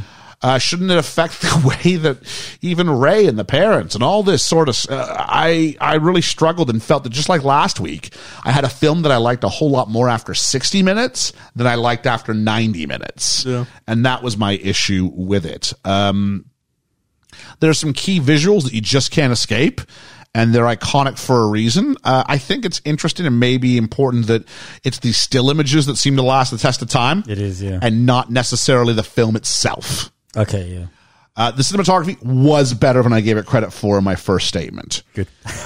So it left me thinking. I gave Grease a 6. You did. And I went, do I like this better or worse than Grease? And my first thought is to go, I like Grease better than this. Oh, really? And the more I thought about it, I went, but I appreciate what's happening with certain elements more than Grease. Okay. So I think it's a better made film than Grease. I think I still like Grease better, but Grease is this. The word I was In like a really, but like in like a really kind way. Like it's like a really safe version of this. Yes. So I think the fairest thing I can do is I can sentence them to the same fate. And so I'm going to give it 6. My leather jacket got caught on what now? Out of 10. Fantastic. Well, you know me. I like to bring, like I said to you before, I bring films to the table that I loved as a kid, and Dangerous Minds was the worst one for me because I loved that. And we tore it apart, and I could see it, and I was like, oh man. And my ratings go down. And I said to you earlier on, didn't I? I was like, oh. Now, Georgia, the Patreon, the 5th chair, is there just the one rating on it? Just the one, yeah. Wow, so it's going to carry. It's going to help you. Massively. Reverend Bruce was our one vote on the Patreon. Woo! I think I might leave it in at this point then. So, yeah. Julene, you've got to give me a number. You've earned the right to put a number on it. Use the forms I put out. Use your power. We beg of you. Because Reverend Bruce gave it 10. 10 out of 10. Good old Reverend Bruce. So that is going to significantly raise that. So 14, 20, 24, 34 divided by 5. It's still less than 7 out of 10 overall. Yeah, but it's better than it was going to be. I'm happy with that. Yeah. For the film, it is like just under 7 out of 10. I'll give it. You know, I can see the flaws in it, and I can see you know, what you guys are saying. But again, with me, it's got a little bit more nostalgia to it. You know, it's not that romantic comedy that I love. But it's up there. So, just before Georgia reveals what we're watching next week, it's her pick next week. Yeah. Ooh. Reverend Bruce gets to pick the week after that. He does. So I'm very curious what Reverend Bruce is bringing to the table on that one. We want to thank. You know what he's going to bring down. We want to thank. He says he's not. He says he's not. Oh, really? Yeah. Oh, I'm not sure. I'm not sure it qualifies. Oh, I'm not sure. I'm not sure it reaches high enough. Well. I don't know if I could watch it. I want to thank all of our Patreon backers, our friends of the podcast. That's Reverend Bruce. So that's much. Julene, Andrew Ashevsky, Lena Oberholzer, Ensign Ian Davies, Chris Peterson, and Randall Silva. Thank you so much. Want to help us keep the lights on here at the Studio of Awesomeness, it's patreon.com/BFE. We kept it simple for you. And just basically, you know, anything that we get is going to go towards just putting stuff into the podcast. Step 1 is going to be Zoom. Step 2 is going to be renewing our podcast fees for the next year. And then it's about upgrading the mics. Upgrading the mics and the mic arms. So everything we do goes into that. Anything that we do fun that's on the side, that's all out of our own pockets. Absolutely. But we want to thank everybody for sort of going, we think this has value. It's the most humbling thing. And we thank you for that. On that note, Georgia, what are we watching next week? Howl's Moving Castle 2. There isn't a second one. Still howling, still moving. Hitman's bodyguard's wife's daughter's fish next door. No, although I do think we need to do a see it or skip it on Hitman's Wife's Bodyguard now that it's on Prime for free. Yeah, that would be fun. You won't love it. That's again. Stop giving away. Go ahead.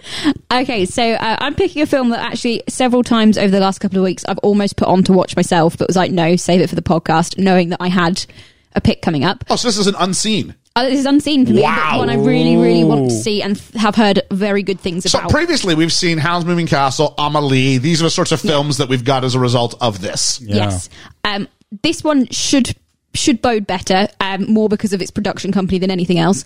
But we are going with the release from literally 2 months ago, starring Stephanie Beatrice from Brooklyn Nine-Nine. We are going to watch Encanto. Wow. This is the new Disney one. This is the new Disney one. Encanto, and it qualifies, yes? It qualifies, yeah. Wow. All right, then. I've heard good things about this. Not even a see it or skip it. You're getting a full release on Encanto. Oh, so does this mean, is it a Disney release? It is Disney, yeah. So will this be a crossover? Yeah, we'll do a with, crossover. I think we're going to lay a little bit light on the context and just sort of Just enjoy it. I don't want to be, because the hard part for me with this was I knew that Plato died. Oh, okay. I didn't know Buzz died, but I knew Plato died. Oh, okay. So it takes me a step away from it, which might be a deficit as well in watching it. Okay. So I'm going to sit back and not have as many kind of behind the scenes points and see kind of. I can always how be we feel. scrolling through IMDb when we're doing it. Just That's to bring fine. those sorts Yeah, of if you things want to do up. that live in real time as we do it, that is cool. So that's what we're doing next week. For people on the Patreon, use your power. Don't let Reverend Bruce bogart all the ratings on this Yes, one. let him. Jeez. There is now a little box as well that you can pop in your thoughts on there, so you don't even have to put them You on don't even Twitter have to if go you on. don't want It would be great if the Patreons, if that became your sort of one-stop shop there. That would be fantastic. But When Reverend please, Bruce gave his rating, Yep. I had a hallelujah moment. Did you? Please catch the Besties coming out on Friday. We're about to literally hit stop and then record again. Yeah, indeed. So go ahead and do that. And catch us next week as we tackle Encanto. Which, because I was revealing, I forgot to record, but never mind, I will do something else for the Patreon. This is from Walt Disney Studios? Yes. Not from Pixar. Not from Pixar. Awesome. Oh. So I'm very interested in it. Yeah, me too. So, for Best Film Ever, I've been Ian. I've been Liam James Dean. I've been Nathan. Bit Georgia. And I just want to say that, Liam, I'm glad that despite our opposing views on this film, we've kept it together. Because otherwise, you'd be tearing me apart! You say one thing, you say another. Yeah. Catch you on the flippity flap. The flippity flip flop.